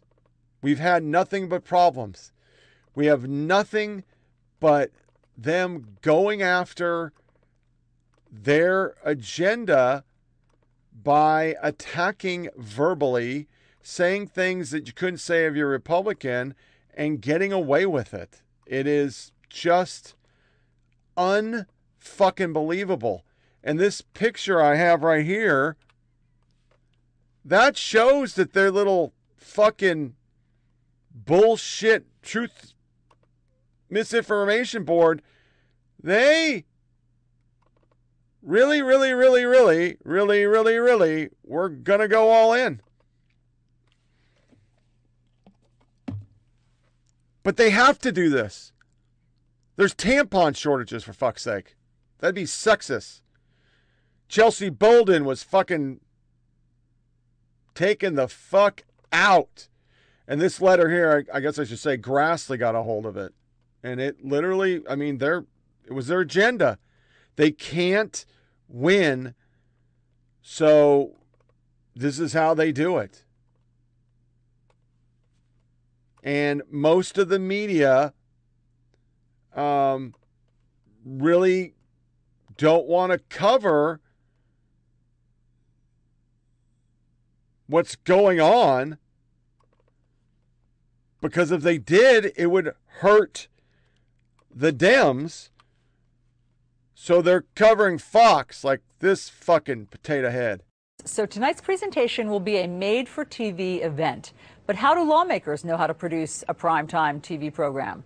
Joining us now is CNN Chief Media Correspondent Brian Stelter. Brian, how are they doing this? Well, this has to be the opposite of a usual congressional hearing, because even on C-SPAN, those can put people to sleep. You think about the typical congressional hearing where lawmakers are up there giving their own speeches, just wanting to have their own voices heard, not actually trying to get information to the public. This has to be the opposite. And one of the ways this will be judged is whether it is the opposite of a usual congressional hearing. But we know that they are doing several things differently. As Ryan mentioned, using video clips, bringing in evidence on video ago, and also enlisting James Goldson, a former head of ABC News, to help advise the hearing members on how to produce this and make this an effective show, so to speak. It is highly unusual for all of the major networks to agree to carry a congressional hearing in prime time. Of course, this will be live on CNN and on MSNBC, but also on NBC, ABC, CBS. Other local stations and broadcast areas may decide to carry this. This will be seen almost everywhere, except, of course, for the right-wing media bubble. Fox News notably saying it will not carry the hearings in full. Here's a part of the statement saying that Fox's primetime shows will cover the hearings, quote, as news warrants. Those are weasel words because, of course, the entire hearing is a news event. It is a major news event. But I think it's important to say the average American who doesn't care that much about politics, who doesn't watch the news every night, they might actually tune in and see this in a new way, right? Because if you're a more casual news consumer that hasn't been paying attention to the daily details that have dribbled out for months, you may tune in tonight and in the coming days and find out a lot of new developments you were not aware of. And that may be why these hearings matter. It's a convening moment for the country, and it may matter for that reason. Yeah, well, I mean, obviously they matter for history, but I take your point that it's one-stop shopping. Yes. And that is, that's helpful rather than having to watch every single day the little pieces. But what you're saying, I think, is that the news networks will be covering it. The news networks will be covering it. And the entertainment channels that promote Trump's agenda. That's what they covered. They're not covering everything else. Here's actual Wayne Shriver, blue check. The world would be a better place if the event of the ball field had ended differently. Not taken down. Nobody fucking cared. Just went on. We can be free, but only if we regulate guns, just as the Second Amendment tells us. All these articles, they're never stopping. Then this happened. Ron Rivera spoke like the rest of us, and he got fined for it. You want to talk about it? I'd talk about it with anybody. Yeah, no problem. At any time. But they're not. I'm just expressing myself. And I think we all as Americans have the right to express ourselves, especially if you're being respectful. I'm being respectful. I just asked a simple question. Really, let's get right down to it. What did I ask? A simple question. Why are we not looking into those things? If we're going to talk about it, why are we not looking into those things? Because it's kind of hard for me to say I can realistically look at it. I see the images on TV. People's livelihoods are being destroyed. Businesses are being burned down. No problem. And then we have a dust-up at the Capitol. Well, there's nothing burned down. And we're not going to talk about, we're going to make that a major deal. I just think it's kind of two standards. And if we apply the same standard and we're going to be reasonable with each other, let's have a discussion. That's all it was. Let's have a discussion. We're Americans. Let's talk it through. I'm for us, having a great opportunity to have a fulfilled life. Like I said, every which way I can. When I'm here, it's about love and respect. Del Rio is a football coach. He's defensive coordinator for the Washington Commanders, formerly known as the Redskins, till for some reason that was unacceptable. So a few days ago, Del Rio pointed out that nobody seems to talk about the BLM riots anymore and said they're pretending to care about January 6th. Well, he was attacked for this because you're not allowed to tell the truth at any level whatsoever. So he came back and said he stood by his comments. Here's what he said. I think we all as Americans have the right to express ourselves, especially if you're being respectful. I'm being respectful. I just asked a simple question. Really, let's get right down to it. What did I ask? A simple question. Why are we not looking into those things? Oh, he thought he had a right to respectfully express himself in the land of the free. But it turns out, no. Just hours ago, the coach of the Washington Commanders, a fascist moron called Ron Rivera, announced that Jack Del Rio has no right to talk, and he's being fined $100,000 for doing it. Rivera began by claiming that, quote, lives were lost on January 6th, which is a lie. Then he continued this way, quote, "Our organization will not tolerate any equivalency between those who demanded justice in the wake of George Floyd's murder and the actions of those on January 6th who sought to topple our government," end quote. If you can think of a line more filled with cant, dishonesty, and propaganda than that, send us a text and tell us what it is, because we can't. I mean, that's just flat out Maoist. Basically what he's saying is, shut up. You're no longer allowed to talk. If you disagree with the orthodoxy, you will be punished. This is an NFL team, and it's happening everywhere. It's fucking fascist. It's just fascist as fuck, and they can get away with it. This is the world we live in. It's fucking fascist. Over and over and over. All we have is this fascist shit, and it just astounds me that it's okay.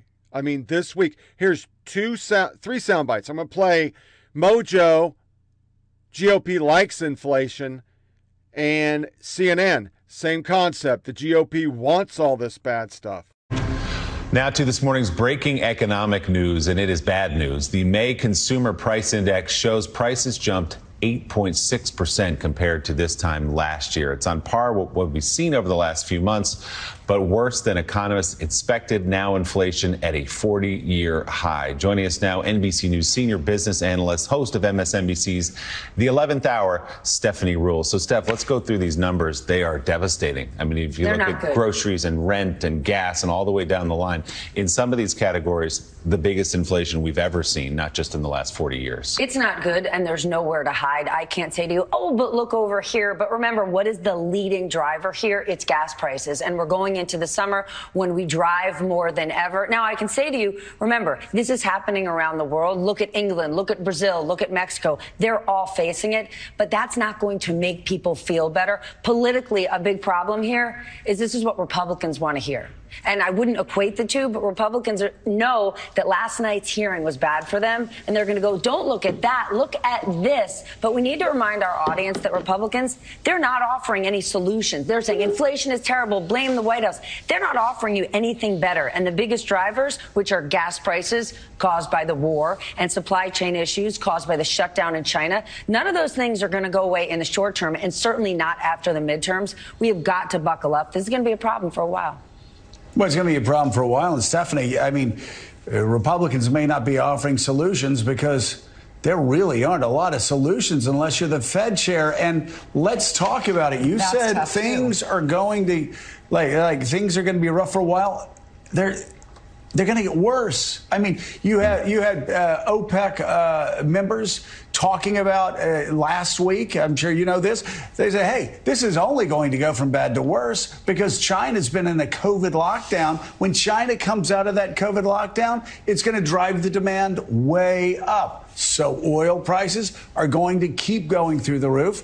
And of course, food. Ukraine. I mean, this is lining up, isn't it, Steph, for a very long, bumpy ride. I'm extremely grateful to be here today, and in fact, this is a chance for me to say thank you more formally. The Chevy Volt is upstairs. We'll be able to take a look at it.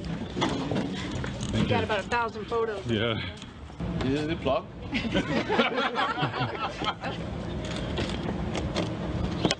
It's as simple as that. The batteries are in the trunk? No, the battery in this particular design is a T-shape right down the center and across the back seat area. Because everybody thought we killed the electric vehicle. No, we didn't. It's alive and well.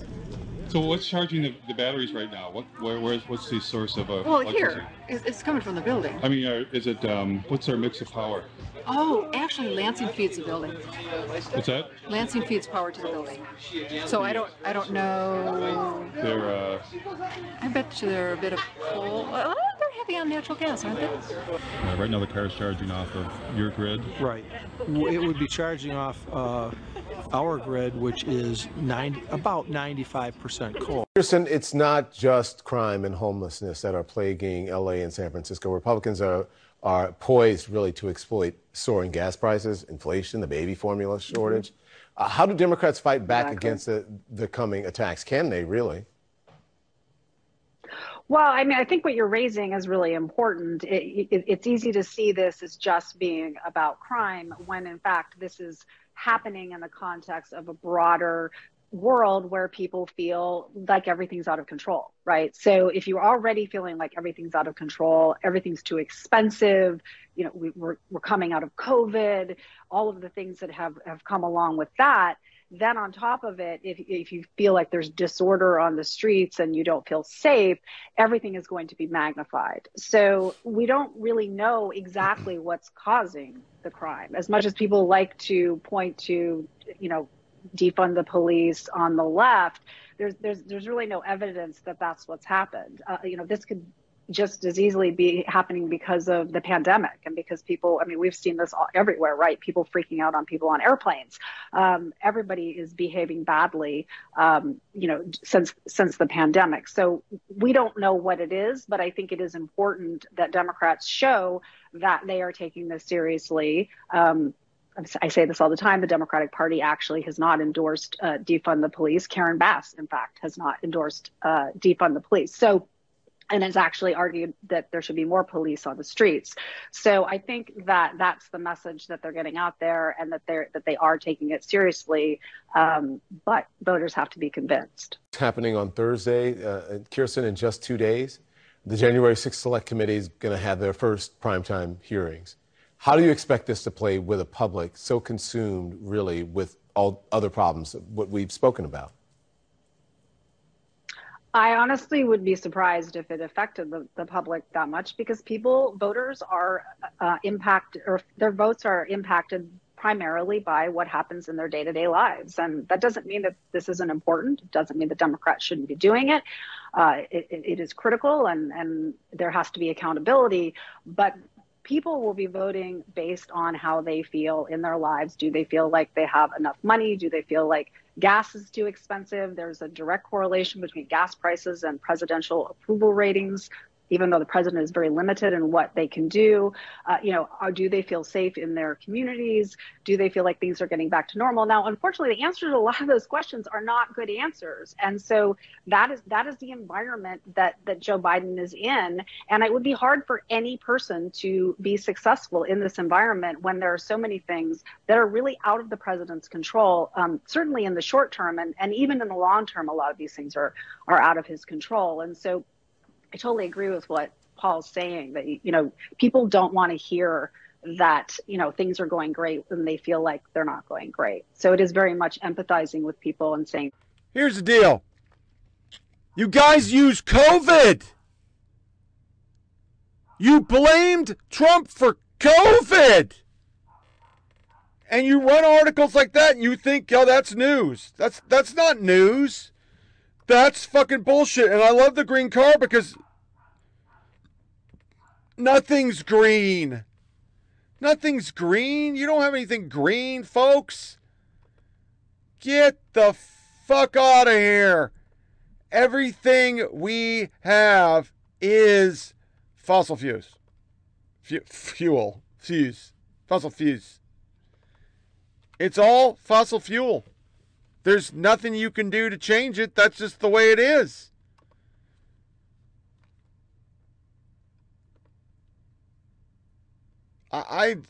Sometimes I am just shocked. And I could play all the videos of people getting beat up and killed. Nobody they don't care. Gas over $5. They're still trying to play the Putin's price hike. AP, white supremacists are riling up thousands on social media. They published this yesterday after a lefty was going to assassinate a Republican.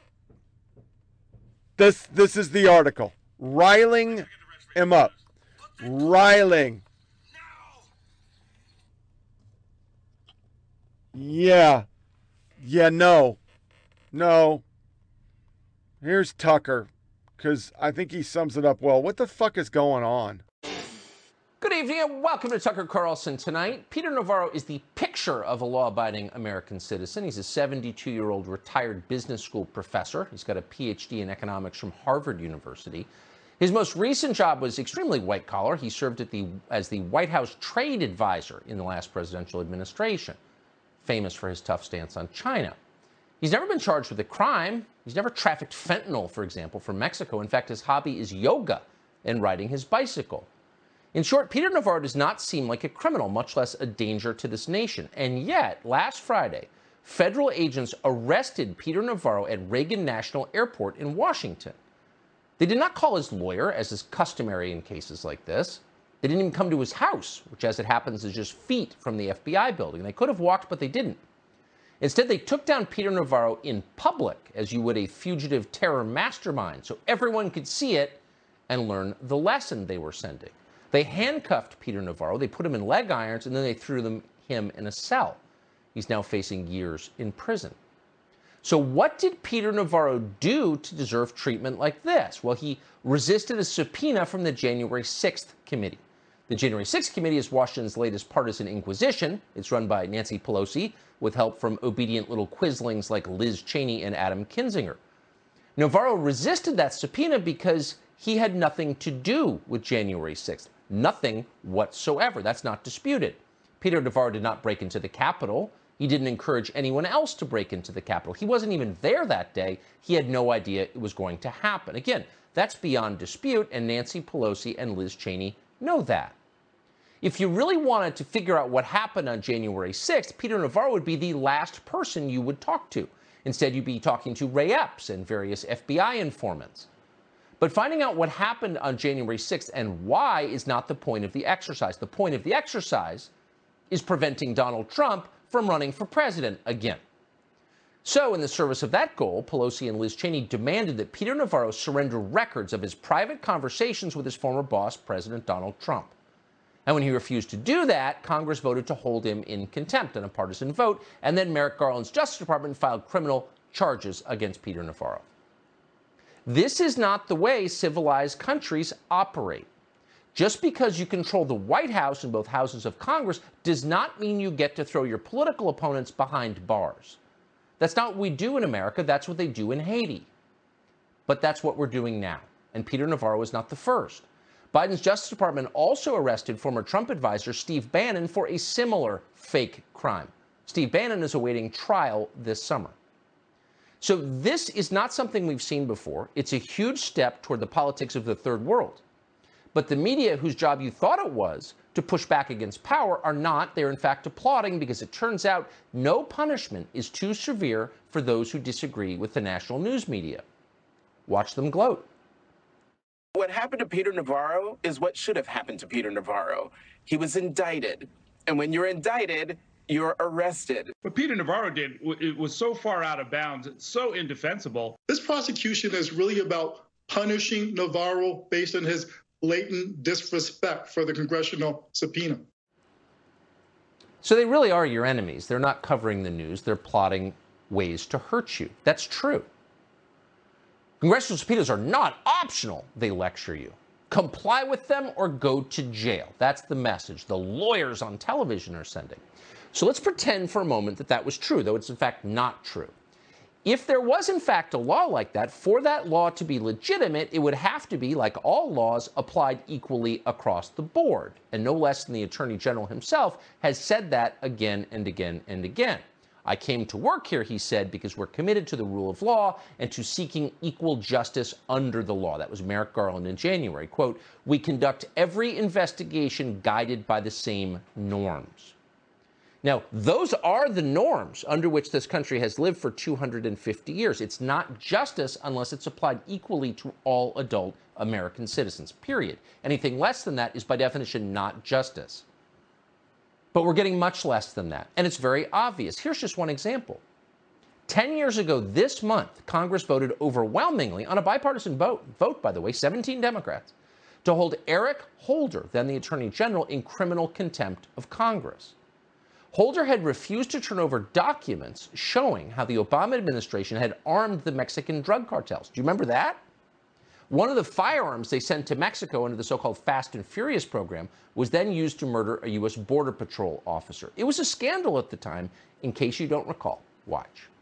Border Patrol agent Brian Terry died in December 2010, killed by guns tied to an Obama administration plan that armed Mexicans, a scandal officials tried to hide by wrongly claiming executive privilege. Emails contained in the House Oversight Committee's report show top officials knew the ATF sent guns to Mexico even before Terry's death. Even the Border Patrol, which sent Terry's team into the desert, didn't know about the operation. So that was a legitimate scandal that implicated the entire U.S. government, people who actually have power, not the retirees sitting in jail because of what they did on January 6th, but people with actual power. And Eric Holder was the very center of it. But Holder refused to comply with a subpoena from the Congress. Did the FBI arrest Eric Holder for that? Please. It was never even seriously considered. Holder asserted executive privilege, the right to have conversations with the executive, the president, that are private. He cited the long-standing policy of respecting executive privilege, and he got away with it. So a week ago, Peter Navarro made this exact point. He sued the Justice Department, pushing back against this subpoena 4 days before he was arrested. And in that suit, Navarro cited policy written by the DOJ's Office of Legal Counsel. That policy reads this way, quote, "Since the 1970s, this office has consistently advised that the president and his immediate advisors are absolutely immune from testimonial compulsion by a congressional committee on matters related to their official duties." End quote. In other words, if somebody asserts executive privilege, at the very least, Congress doesn't get to arrest them. Before anyone is arrested, they have to go to a judge to rule on whether or not executive privilege is valid in this case. And that's exactly what happened in Eric Holder's case. And by the way, the federal judge rejected Eric Holder's executive privilege claim, and still he was not arrested. Why? You know why. Because he's a leading Democrat. But in Peter Navarro's case, Merrick Garland's DOJ did not even bother to ask a judge. They just arrested Peter Navarro at National Airport. So what we're seeing here isn't really about Peter Navarro or Steve Bannon. What we're seeing is a massive escalation in the use by the Democratic Party of our justice system for partisan revenge. That's exactly what that was. Peter Navarro wouldn't shut up, so they threw him in handcuffs. And in fact, at the same moment Peter Navarro was thrown in jail for asserting executive privilege, a Clinton lawyer called Michael Sussman was acquitted by a jury seated by an Obama-appointed judge. 3 of the jurors in that case gave money to Hillary Clinton's campaign, and not surprisingly, those same jurors declined to punish Michael Sussman for lying to the FBI to advance the Russia collusion myth that helped Hillary Clinton's campaign. Following all this? How'd those jurors get on the jury? How'd they stay there? Now, the FBI pretended to be outraged by the fact that Michael Sussman had lied to them, but then we learned actually the FBI was working with Michael Sussman and his law firm, Perkins Coie. Perkins Coie had an FBI workspace in its offices in Washington for a decade. And Michael Sussman was so close to the FBI, he had a key card to FBI headquarters. We know this from a recently released text exchange. We're quoting, "Do you have a badge or do you need help getting into the building?" The FBI's general counsel, James Baker, asked Sussman, and we're quoting now, "I have a badge," Sussman replied. Sussman had a badge to the FBI building? How do we get one of those? Oh, we're not leading Democratic lawyers, so we can't have them. So Michael Sussman knew he'd never be punished. Take 3 steps back. What's going on here? In a fantastic piece today at The Federalist, Ben Weingarten explained how we should understand these 2 prosecutions. Quote, "They send an unmistakable message. We can get you anytime, anywhere, on any grounds we choose. You can't touch even a single one of ours." That's it, right there. This is a partisan play by a political party that has somehow completely taken over our largest law enforcement agency. And Andrew Sussman is not, Michael Sussman is not even the biggest example of this. Andrew McCabe, Lisa Page, Peter Strzok, all of them lied to the feds as well. That's a crime. None of them were ever hauled off in leg irons. In fact, they're now at CNN, MSNBC, and Georgetown, respectively. They were rewarded with better jobs for what they did. They always are. Jim Clapper and John Brennan committed perjury on television before Congress. There's no dispute about that. What do? Oh, they're on TV now, too. Hunter Biden lied on a federal gun form. That's a felony. How was he punished? Oh, a mild probing on CBS that he just shrugged off as if it were nothing. Watch. Why did you have a gun? Well, I did, again, the period of my life that was difficult. It was, but, I don't know. According to the reporting, at one point the Secret Service went looking for the record of sale. Do you know anything about that? Nothing, no. But you know about the Secret Service being involved? No, I had no idea. I don't know whether the Secret Service were or why they would be, or I don't think that that's true. I don't know why the Secret Service were involved. Really? You had no idea? Because they were with you. They helped you. You committed a gun felony. It's all out there. But Hunter Biden is the president's son. And more importantly, he's a faithful party loyalist. So you know as well as he doesn't have a thing to worry about. In fact, he can flaunt his crimes. RadarOnline.com just got pictures of Hunter Biden casually waving his illegal firearm around as he cavorted with a prostitute several years ago. The pictures show Hunter Biden's finger on the trigger of the gun, as well as crack cocaine and drug paraphernalia. A weapon of war in the hands of a drug addict. Is the Justice Department bothered by this? No, of course not. You know what bothers the Justice Department quite a bit? Defying the Democratic Party. Do that, and your house gets raided by a SWAT team that tips off CNN before it happens. Roger Stone discovered that the hard way. Exclusive footage you're looking at right now from CNN as the FBI arrives at Roger Stone's residence in Fort Lauderdale, Florida, taking him into custody. They arrived before dawn there, before 6 a.m. or just after 6 a.m. A dozen officers were told.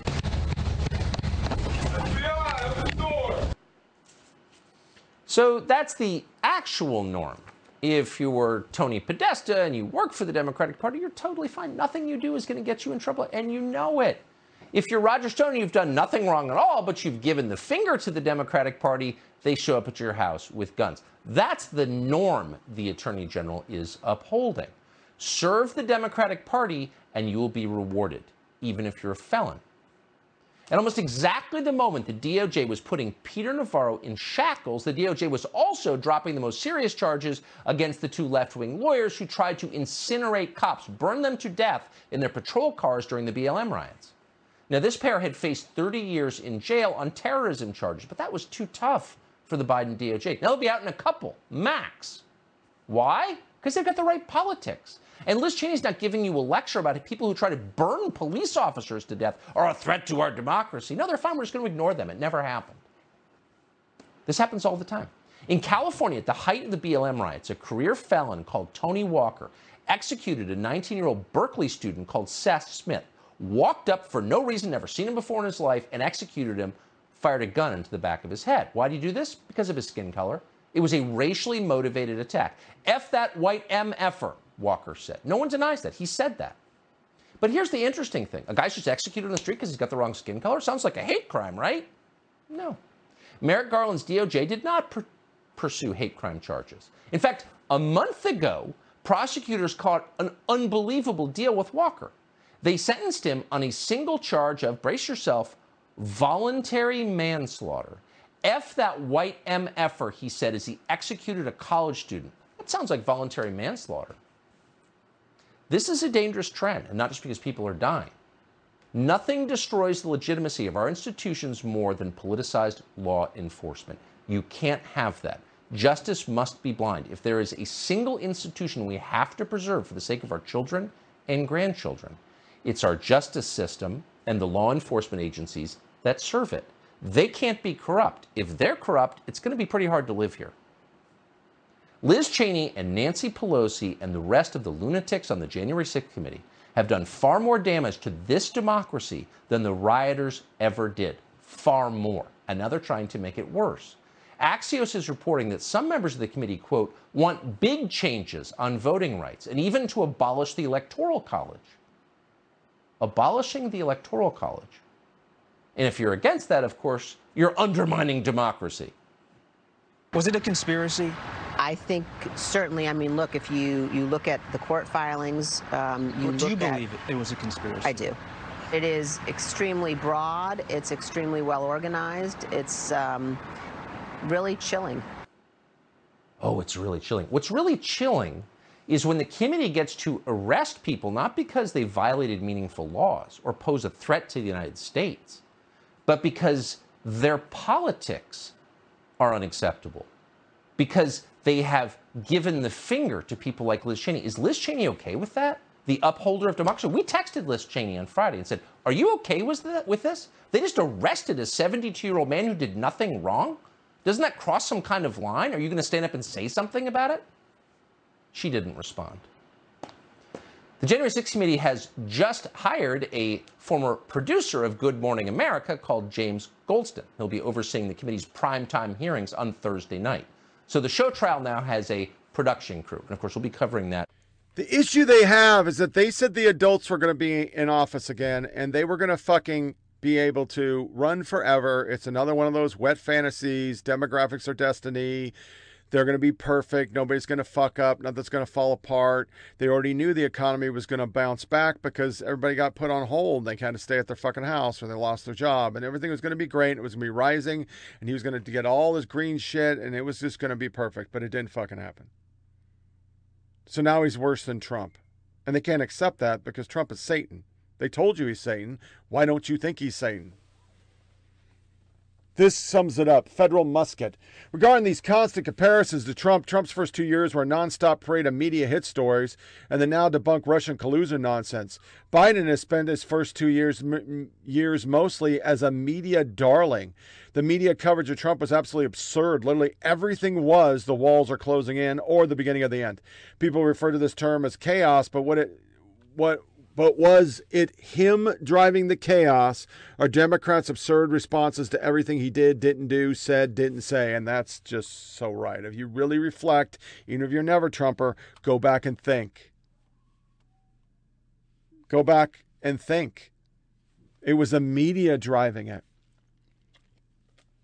Compared to Biden's fuck-ups, it's nothing. Comparing the approval of two is completely incorrect. It was really the Trump years where I learned to read a story and then just give it a minute. Biden is unpopular because his teenage staffers, which is so fucking true, are leaning in hard on gender issues while everyone else is screaming about crime, gas prices, and labor shortages. Trump was unpopular because of ice cream. It's so true. Ice cream. He got 2. Nobody else got 2. And then on Insurrection Day, because you won't let it go, here's my last Tucker, and we're going to go to woke. My God, people. You were trying to milk a fucking bull. A year and a half after January 6th, the date much in the news right now, it's interesting that even the most basic questions about what actually happened that day remain mysteriously unanswered. First and most obviously, if you've seen the tape, why did law enforcement open the doors of the building and let protesters walk right into the Capitol? That's bizarre behavior, no matter what they say. So why did it happen? And then once it did happen, why did authorities lie to the country for months and tell us that Officer Brian Sicknick had been murdered by the mob, when in fact the medical examiner determined that he died of a stroke hours later? Just tonight on CBS News, we were informed just a moment ago, as Norah O'Donnell stared on like it was true, that 5 police officers were murdered by the mob on January 6th. Really? We know of one killing on January 6th, and that killing was committed by Officer Michael Byrd, a Capitol Hill police officer with a confirmed record of highly reckless behavior with firearms, and yet, for some reason, he was allowed to shoot an unarmed, non-threatening woman in the neck. Why was he allowed to do that? What was the justification? No one's ever told us. Why is that? And by the way, just how many FBI agents and DOJ informants were active in the crowd on January 6th? And what exactly were they doing there? Why can't we know the answer to that question? Seriously. And why did Kamala Harris lie about where she was on January 6th? And why are there still no leads on those 2 attempted pipe bombings on Capitol Hill? Remember those? There are massive amounts of physical evidence, but the FBI apparently has gotten nowhere. How come? And so on. So there is still, once again, a remarkable amount that we don't know about what happened that day, despite the fact they tell us it was the largest FBI investigation in American history. That's very strange. We'll address it all in some detail on tomorrow's show. But tonight we want to get to the most basic question of all that you never hear asked, and it's this. Why did so many Trump voters show up at the Capitol in the first place? Somehow no one's ever really explained that. For a year and a half, Democrats have searched for a smoking gun that would prove some sort of pre-planned conspiracy to storm the Capitol. They haven't found that because there wasn't a pre-planned conspiracy. So instead, they've told us that the crowd converged on the Capitol that day because their orange cult leader commanded them to. Now, Trump did encourage a protest that day, that is true, but it's not a real explanation for what happened next. The people you saw outside the Capitol on January 6th were not brainwashed robots, mindlessly following their leader, whatever you think of them. They weren't sociology students from Wesleyan telling you with a straight face there are 400 genders because their professors told them so. No, they were just the opposite. These were mostly sober middle-class people, older, for the most part, small business owners from smallish towns far from the fashionable coasts.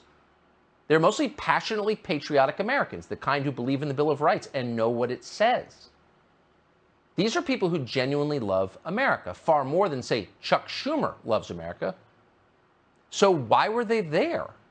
Why'd they go to the Capitol? Well, because, again, unlike Chuck Schumer, they actually believed in democracy. And they believed their democracy had been taken from them. They were convinced that the presidential election was unfair, which it certainly was. Some of them believed the election had been rigged. We'll let others debate whether that's true. But the fact is, many that day believed it was true. And that itself is a huge problem for all of us going forward. The fact that large numbers of Americans believe democracy isn't real may itself be the biggest threat to our democracy. Because in order for our system to work, the population has to believe that it works. In other words, that our elections are fair and transparent and therefore legitimate. You can't just censor or arrest people for thinking the system is rigged. You have to show them the system isn't rigged. That is your baseline obligation if you lead the country. And yet the Biden administration, amazingly, is doing just the opposite.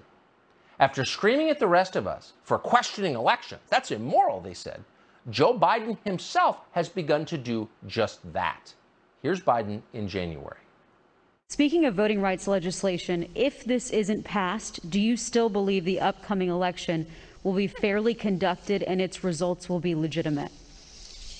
Well, it all depends on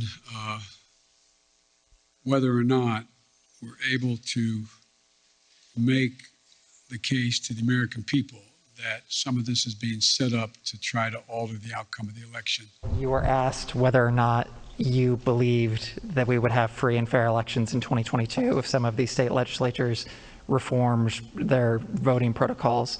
You said that it depends. Do you think that they would in any way be illegitimate? Oh yeah, I think it easily can be illegitimate. Huh? So 2020 was the most secure election in American history. They tell us that endlessly. And you're a nut, probably a criminal, if you say otherwise. And they say that because Biden won. He got, what do they say, 81 million votes. But things are different now because the Democratic Party understands it will be severely punished. It will be spanked at the polls 5 months from now. So because they know what the outcome is going to be, Joe Biden is now telling us that that election could, quote, easily be illegitimate. Illegitimate? How would it be illegitimate? Well, if states required voter IDs at the polls to stop voter fraud, that would be racism. It would be the new Jim Crow. Remember that? There's so many more important things. But the left's not serious. How do we know that? Woke. Turn it up, turn it on. Rock it like we bad to the bone. Get on the floor, running loose. Gotta put these two left feet to use. If you need education in the party scene, if you think you can dance with me, this ain't no joke. Turn up, let's get woke.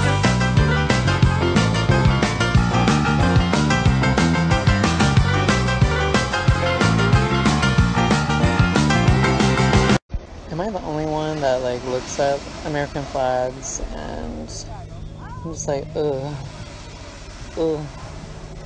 Like someone just came on the beach with American flag chair.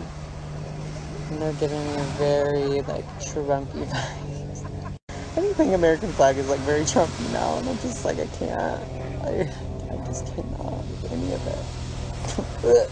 Happy Pride, everybody. I already mentioned this in my story, but I've added a new set of pronouns to the pronouns that I'm comfortable being called.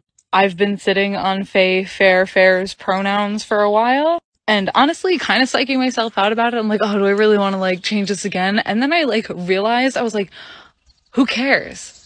Like, if I decide that I don't like them, I can just stop using them. My other thing about this new set of pronouns is that I would only like for queer and trans people to use them for me. Cishet people, they, them. Queer and or trans people, you can use they, them, or fair. It's all good with me. I'm excited because fair pronouns make me feel very affirmed in my not feeling like a person. This is what we're talking about right here. Those are the people that are more important than you and I. They rate higher with the Biden administration than hardworking Americans who aren't woke.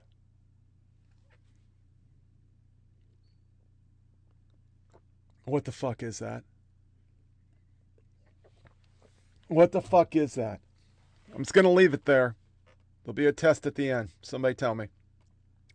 So, the Felicia Summons from Washington Post, fired. Finally, they grabbed their balls. Exclusive has parted ways. Washington Post national political reporter Felicia Summons, capping a week of fighting that stoked conversations over newsroom inequity and social media use and pitted reporters against each other.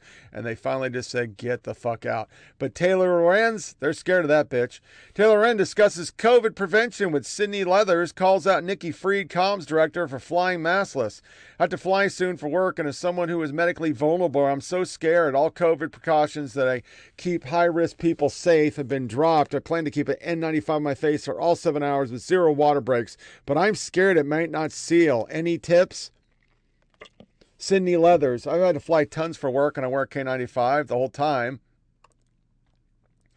And take a little thing of hand sanitizer with me, and still somehow haven't got COVID. It seems the good masks really do work. I think you'll be okay.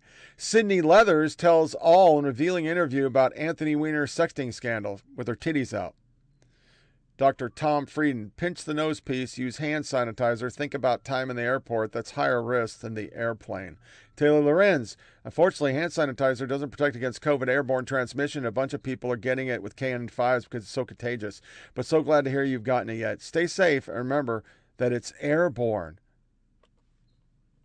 That's the left. They broke these people. They broke them. They just broke them. And how did they break them? Well, it's shit like this. The true meaning of the word cisgender. Yeah, I went down that rabbit hole. It's made up. It's not real. Some person came up with it. Rooted in racism. Coffee's bitter origins. Coffee and Conversation, a work in progress, dismantling white supremacy in our workplace. Addressing anti-blackness and specialty coffee. Drinking coffee is outright just motherfucking racist. That's this article. The Color Coffee, Racism, Gender, and Coffee Consumption in 19th Century Algeria. I saw it as a meme and I thought it was a joke. But yes, coffee is racist. You fucking pigs. Coffee. Twitter is censoring drag jokes, kid posts from libs of TikTok. Let that sit. They're blurring them because of the children. But it's not going to lick itself. It was still a great event. Anybody out there? Teen Vogue, LGBTQs cry that kids can't celebrate being gay. That's because they're fucking kids. They're kids. My God, what is wrong with you? They're kids.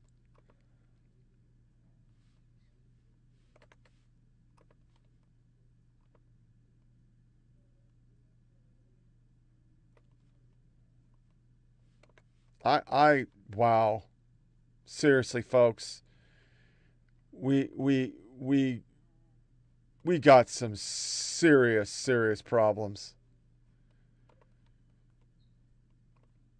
We got serious problems. I mean, this shit, motherfucker, please. Just can't fucking believe some of these stories that I read, and they're real. Catholic Governor Murphy begs companies to relocate from red states to New Jersey because of abortion. Lefties praise documentary about 11,000 illegal abortions. Here's the trailer. We were ordinary women trying to save women's lives, but we were criminals. We were felons. For most of the nation, in 72, abortion was illegal. We had to go underground. The woman would be given the address to the front.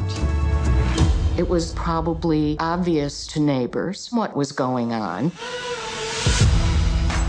We came to the surface from other things, the anti-war movement, the civil rights movement. You couldn't not pay attention to what was going on. Fetal death is murder.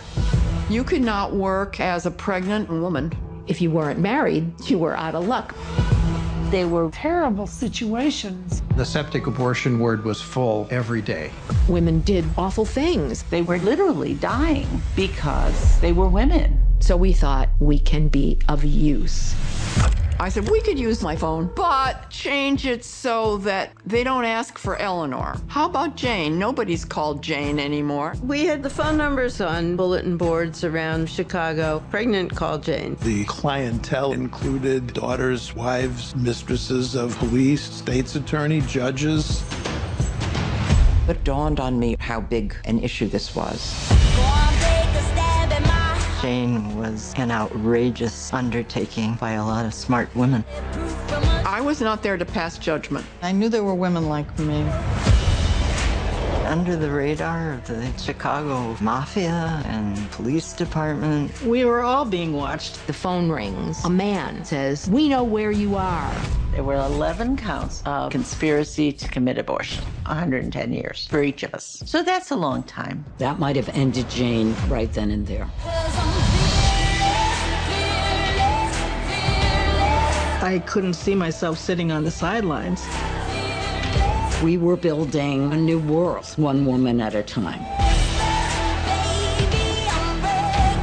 Sometimes you have to stand up to illegitimate authority. And sometimes there are unjust laws that need to be challenged.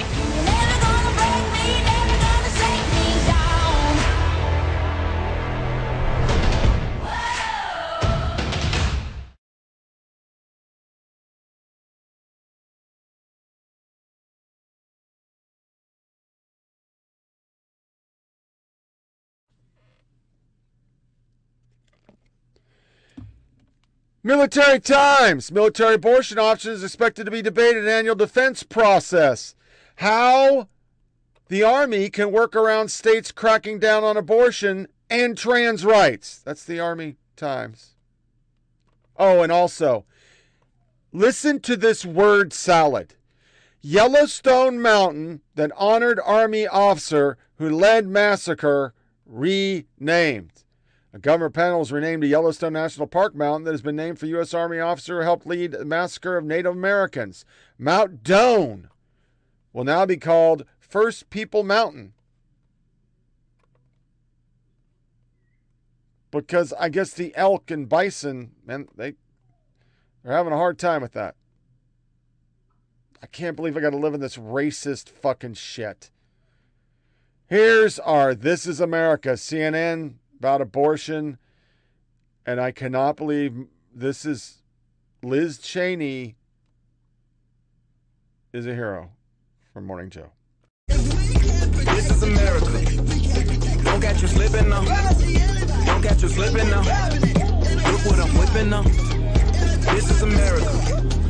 Don't catch you slipping now.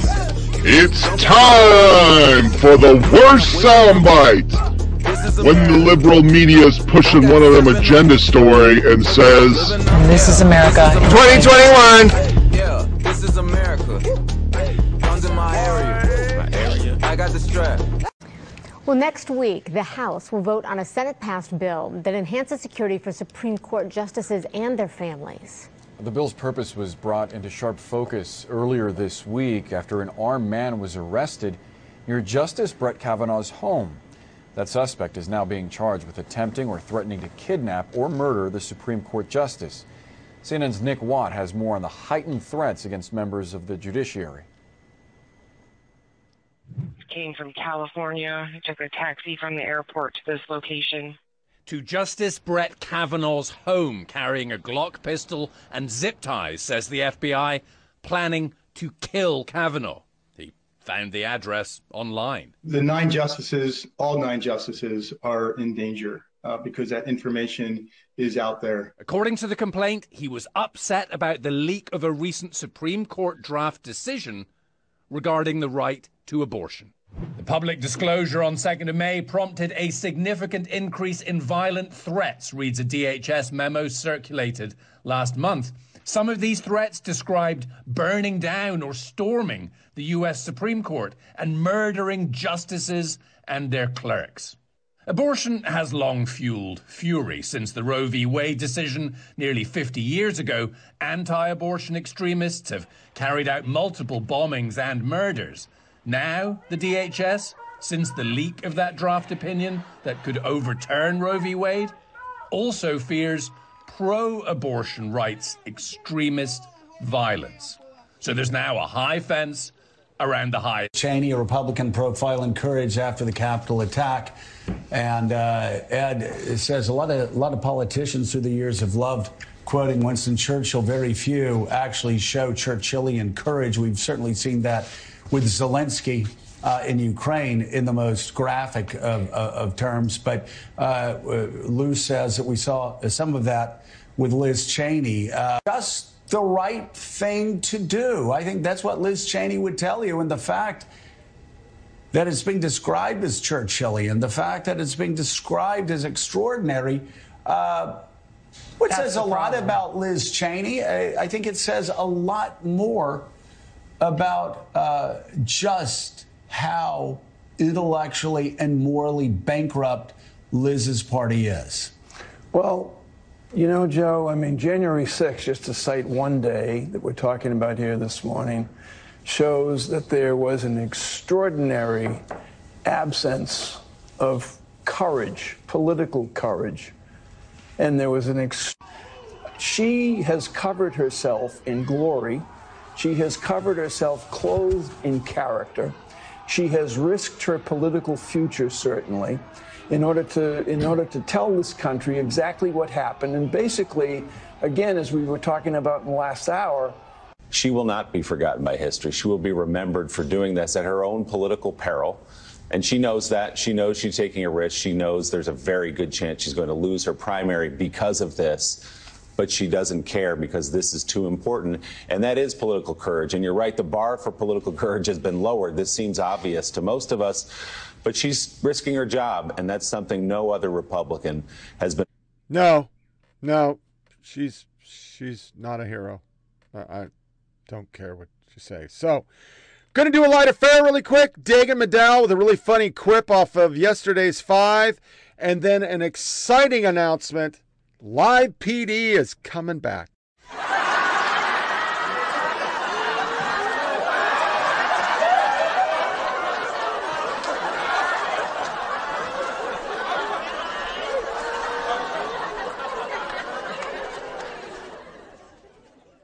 We've got 5 more of these hearings. Maybe that comes out, maybe it doesn't. It's very clear, given the why now of all of this.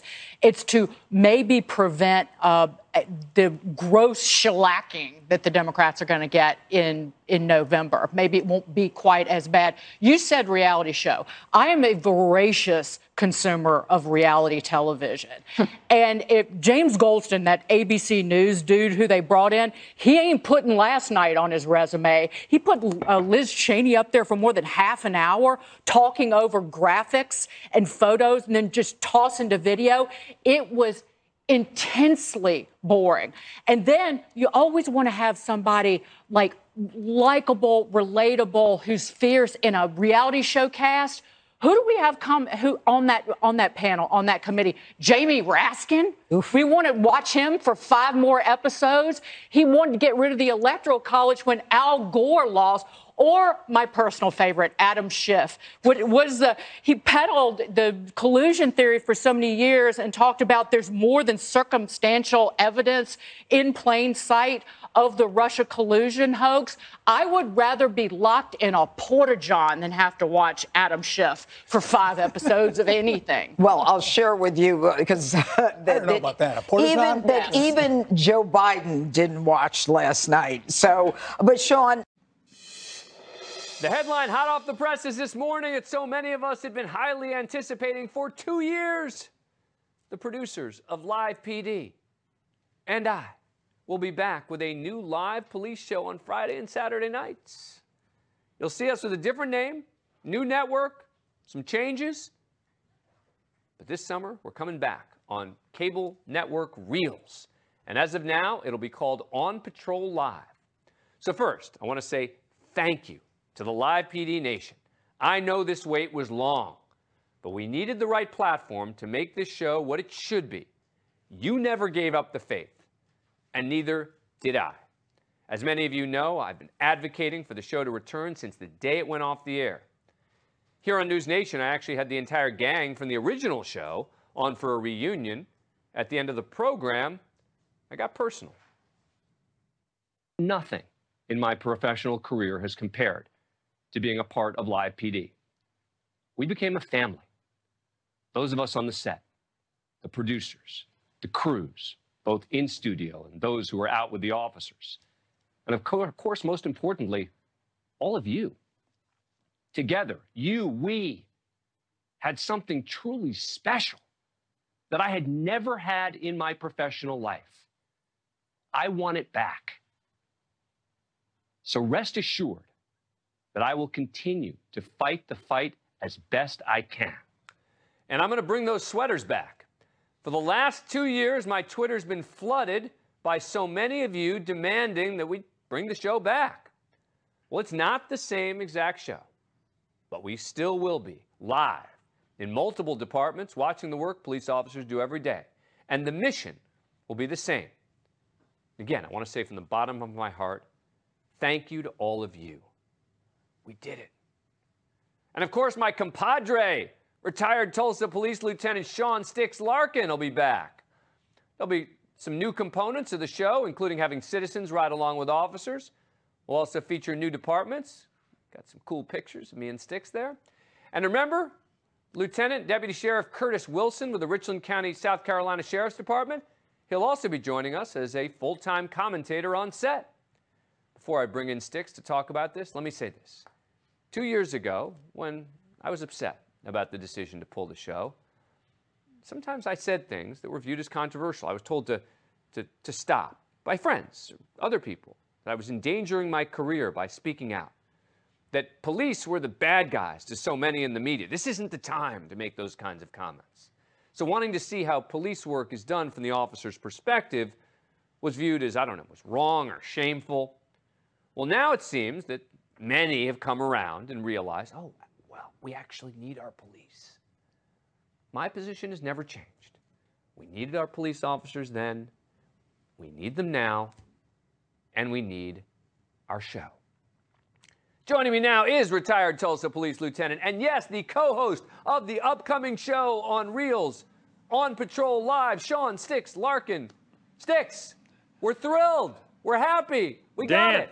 Dan, more than happy, more than happy. Hey, listen, before we jump in this conversation, you just made a comment, though, that I have to ask you now. You said that, yes, the sweaters will be back. Yes. Are you referring to the Christmas silly sweaters or the tight, snug ones that you wear that we like to give you a hard time No, about? I'm talking about the tight, snug sweaters. They're not quite as tight as your polo shirts, but they're definitely the tight sweaters are going to be back. I cannot wait, cannot wait, cannot wait. So, your reaction to the news? Oh, listen, this has been a long time coming. Obviously, I've been very fortunate to work with you on various projects during the last 2 years, but this is something that you and I have had conversations about privately. Everywhere that I go, both here in Tulsa or out on the road or even when I'm out with friends, running into my old coworkers from the police department, everybody always wanted to know, when is the show coming back? And we have consistently said it, hey, we believe a show like it, very similar to it, if not the original, will be back, and I am so happy that we're able to talk about it here today. Yep. And you know what? I feel like I should take off my tie, because you know what? You know, on the show, it's going to be no tie days, so I'm not wearing a tie. So I'm gonna just for the sake of this conversation, take off the tie. Oh, let's go. Relax a little bit, chill, and talk about the new show. Now, I've got a polo on. What do you think is most important for us to do on this new show? What's the most important part of the show for you? Hey, listen, you know, the topic of policing has been an important conversation going on for the last several years now. And I think it is important that people are able to sit at home and watch the police profession in action every Friday and Saturday night. They will be able to see police officers from all over the country, what they are dealing with day in and day out. And you kind of get the full story almost to what the police officers have to deal with on a car stop, on a burglary call, a domestic, and so forth. And I think that is so important right now for the people in our country to see. And, you know, On Patrol Live is the working title. You know. I like it. Do you? All right. I do. All right. I do. All I right, like it. I'm I not do like it. I Yeah, wasn't totally sold on it the first time I heard it, but if you like it, then I think I can probably live with it. Right? You're into it? Hey, we can call it Sticks and Dan. Yeah. Sticks and Dan and Sticks. Or we can call it Sticks, Curtis, and the rest of the cops. And, let's go. And how excited are we that Curtis is joining us? Man, I am so excited. Obviously, Richland County Sheriff's Department has been a part of that program from the first episode all the way up until the very end. Sheriff Leon Lott there, a huge supporter of the community, seeing what his deputies do day in and day out. And a lot of the deputies from their agency became fan favorites. Curtis, although he was not on the show out there like Danny Brown and, you know, Mastriani and some of these guys like that, he will be someone that they recognize. He has a background in broadcasting. He's absolute perfect fit. I look forward to working with him. We're back, baby. We're back. We're back. Can't wait. Let's go. Sticks, thank you. Stick around. We're going to have you in the next segment. Appreciate it. Yes, I'd rather be with Schiff in a porta potty too. And having Live PD back, I know it's probably going to be woke. They're going to have to woke something just to keep the motherfuckers off. So they're probably going to have a longer delay and most likely more representation of the criminals. I mean, I don't know how we're going to fucking play this shit. But it'd be nice to have it back on Fridays and Saturdays because we haven't had it in a long time. And, you know, it was a dumb decision. But that's why it happened. They didn't want people to see that cops are good people. And that they do a lot for the community. And the 1 in fucking whatever million, it's like 1 million interactions if something goes bad. Usually the motherfucker got shot in the face was the reason why he got shot in the fucking face. It isn't like cops are just literally that bullshit with Bush and AOC and all these fucking race hustlers. Yeah, no. They're not running around trying to kill motherfuckers. Especially since most of the shootings have people that are Latinx, but they get classified as white Latino. I still don't know what that means, but okay. So this wraps up another episode of Flyover Politic Podcast, episode 604. Share with your family and friends. Go to foppodcast.com and disconnect from all your devices. Don't give the yes. Want to say congratulations to my nephew, Sean in Oregon. He's a supporter of the show. Graduated from high school. Going to go to college. Going to make more money than I ever made. And as I texted to his father, I'm moving in the backyard. I won't bring the dogs. Cats, we'll just leave. They can get eaten by the dogs. It'll work out. But me and Gigi are moving in your backyard when you have your mansion. Because, you know, life's pretty fucked up right now. I don't see me getting a decent job for a while until I get fixed. So, we'll just bring our camper, plug in, Yes, I will wear a bathrobe and dump my septic into your pool. Because the rain gutter, that's just cheap. It's got to be in the pool. It'd be much better. So we're looking at a next show, probably Wednesday we'll go. Yeah, so let's shoot for 15 June.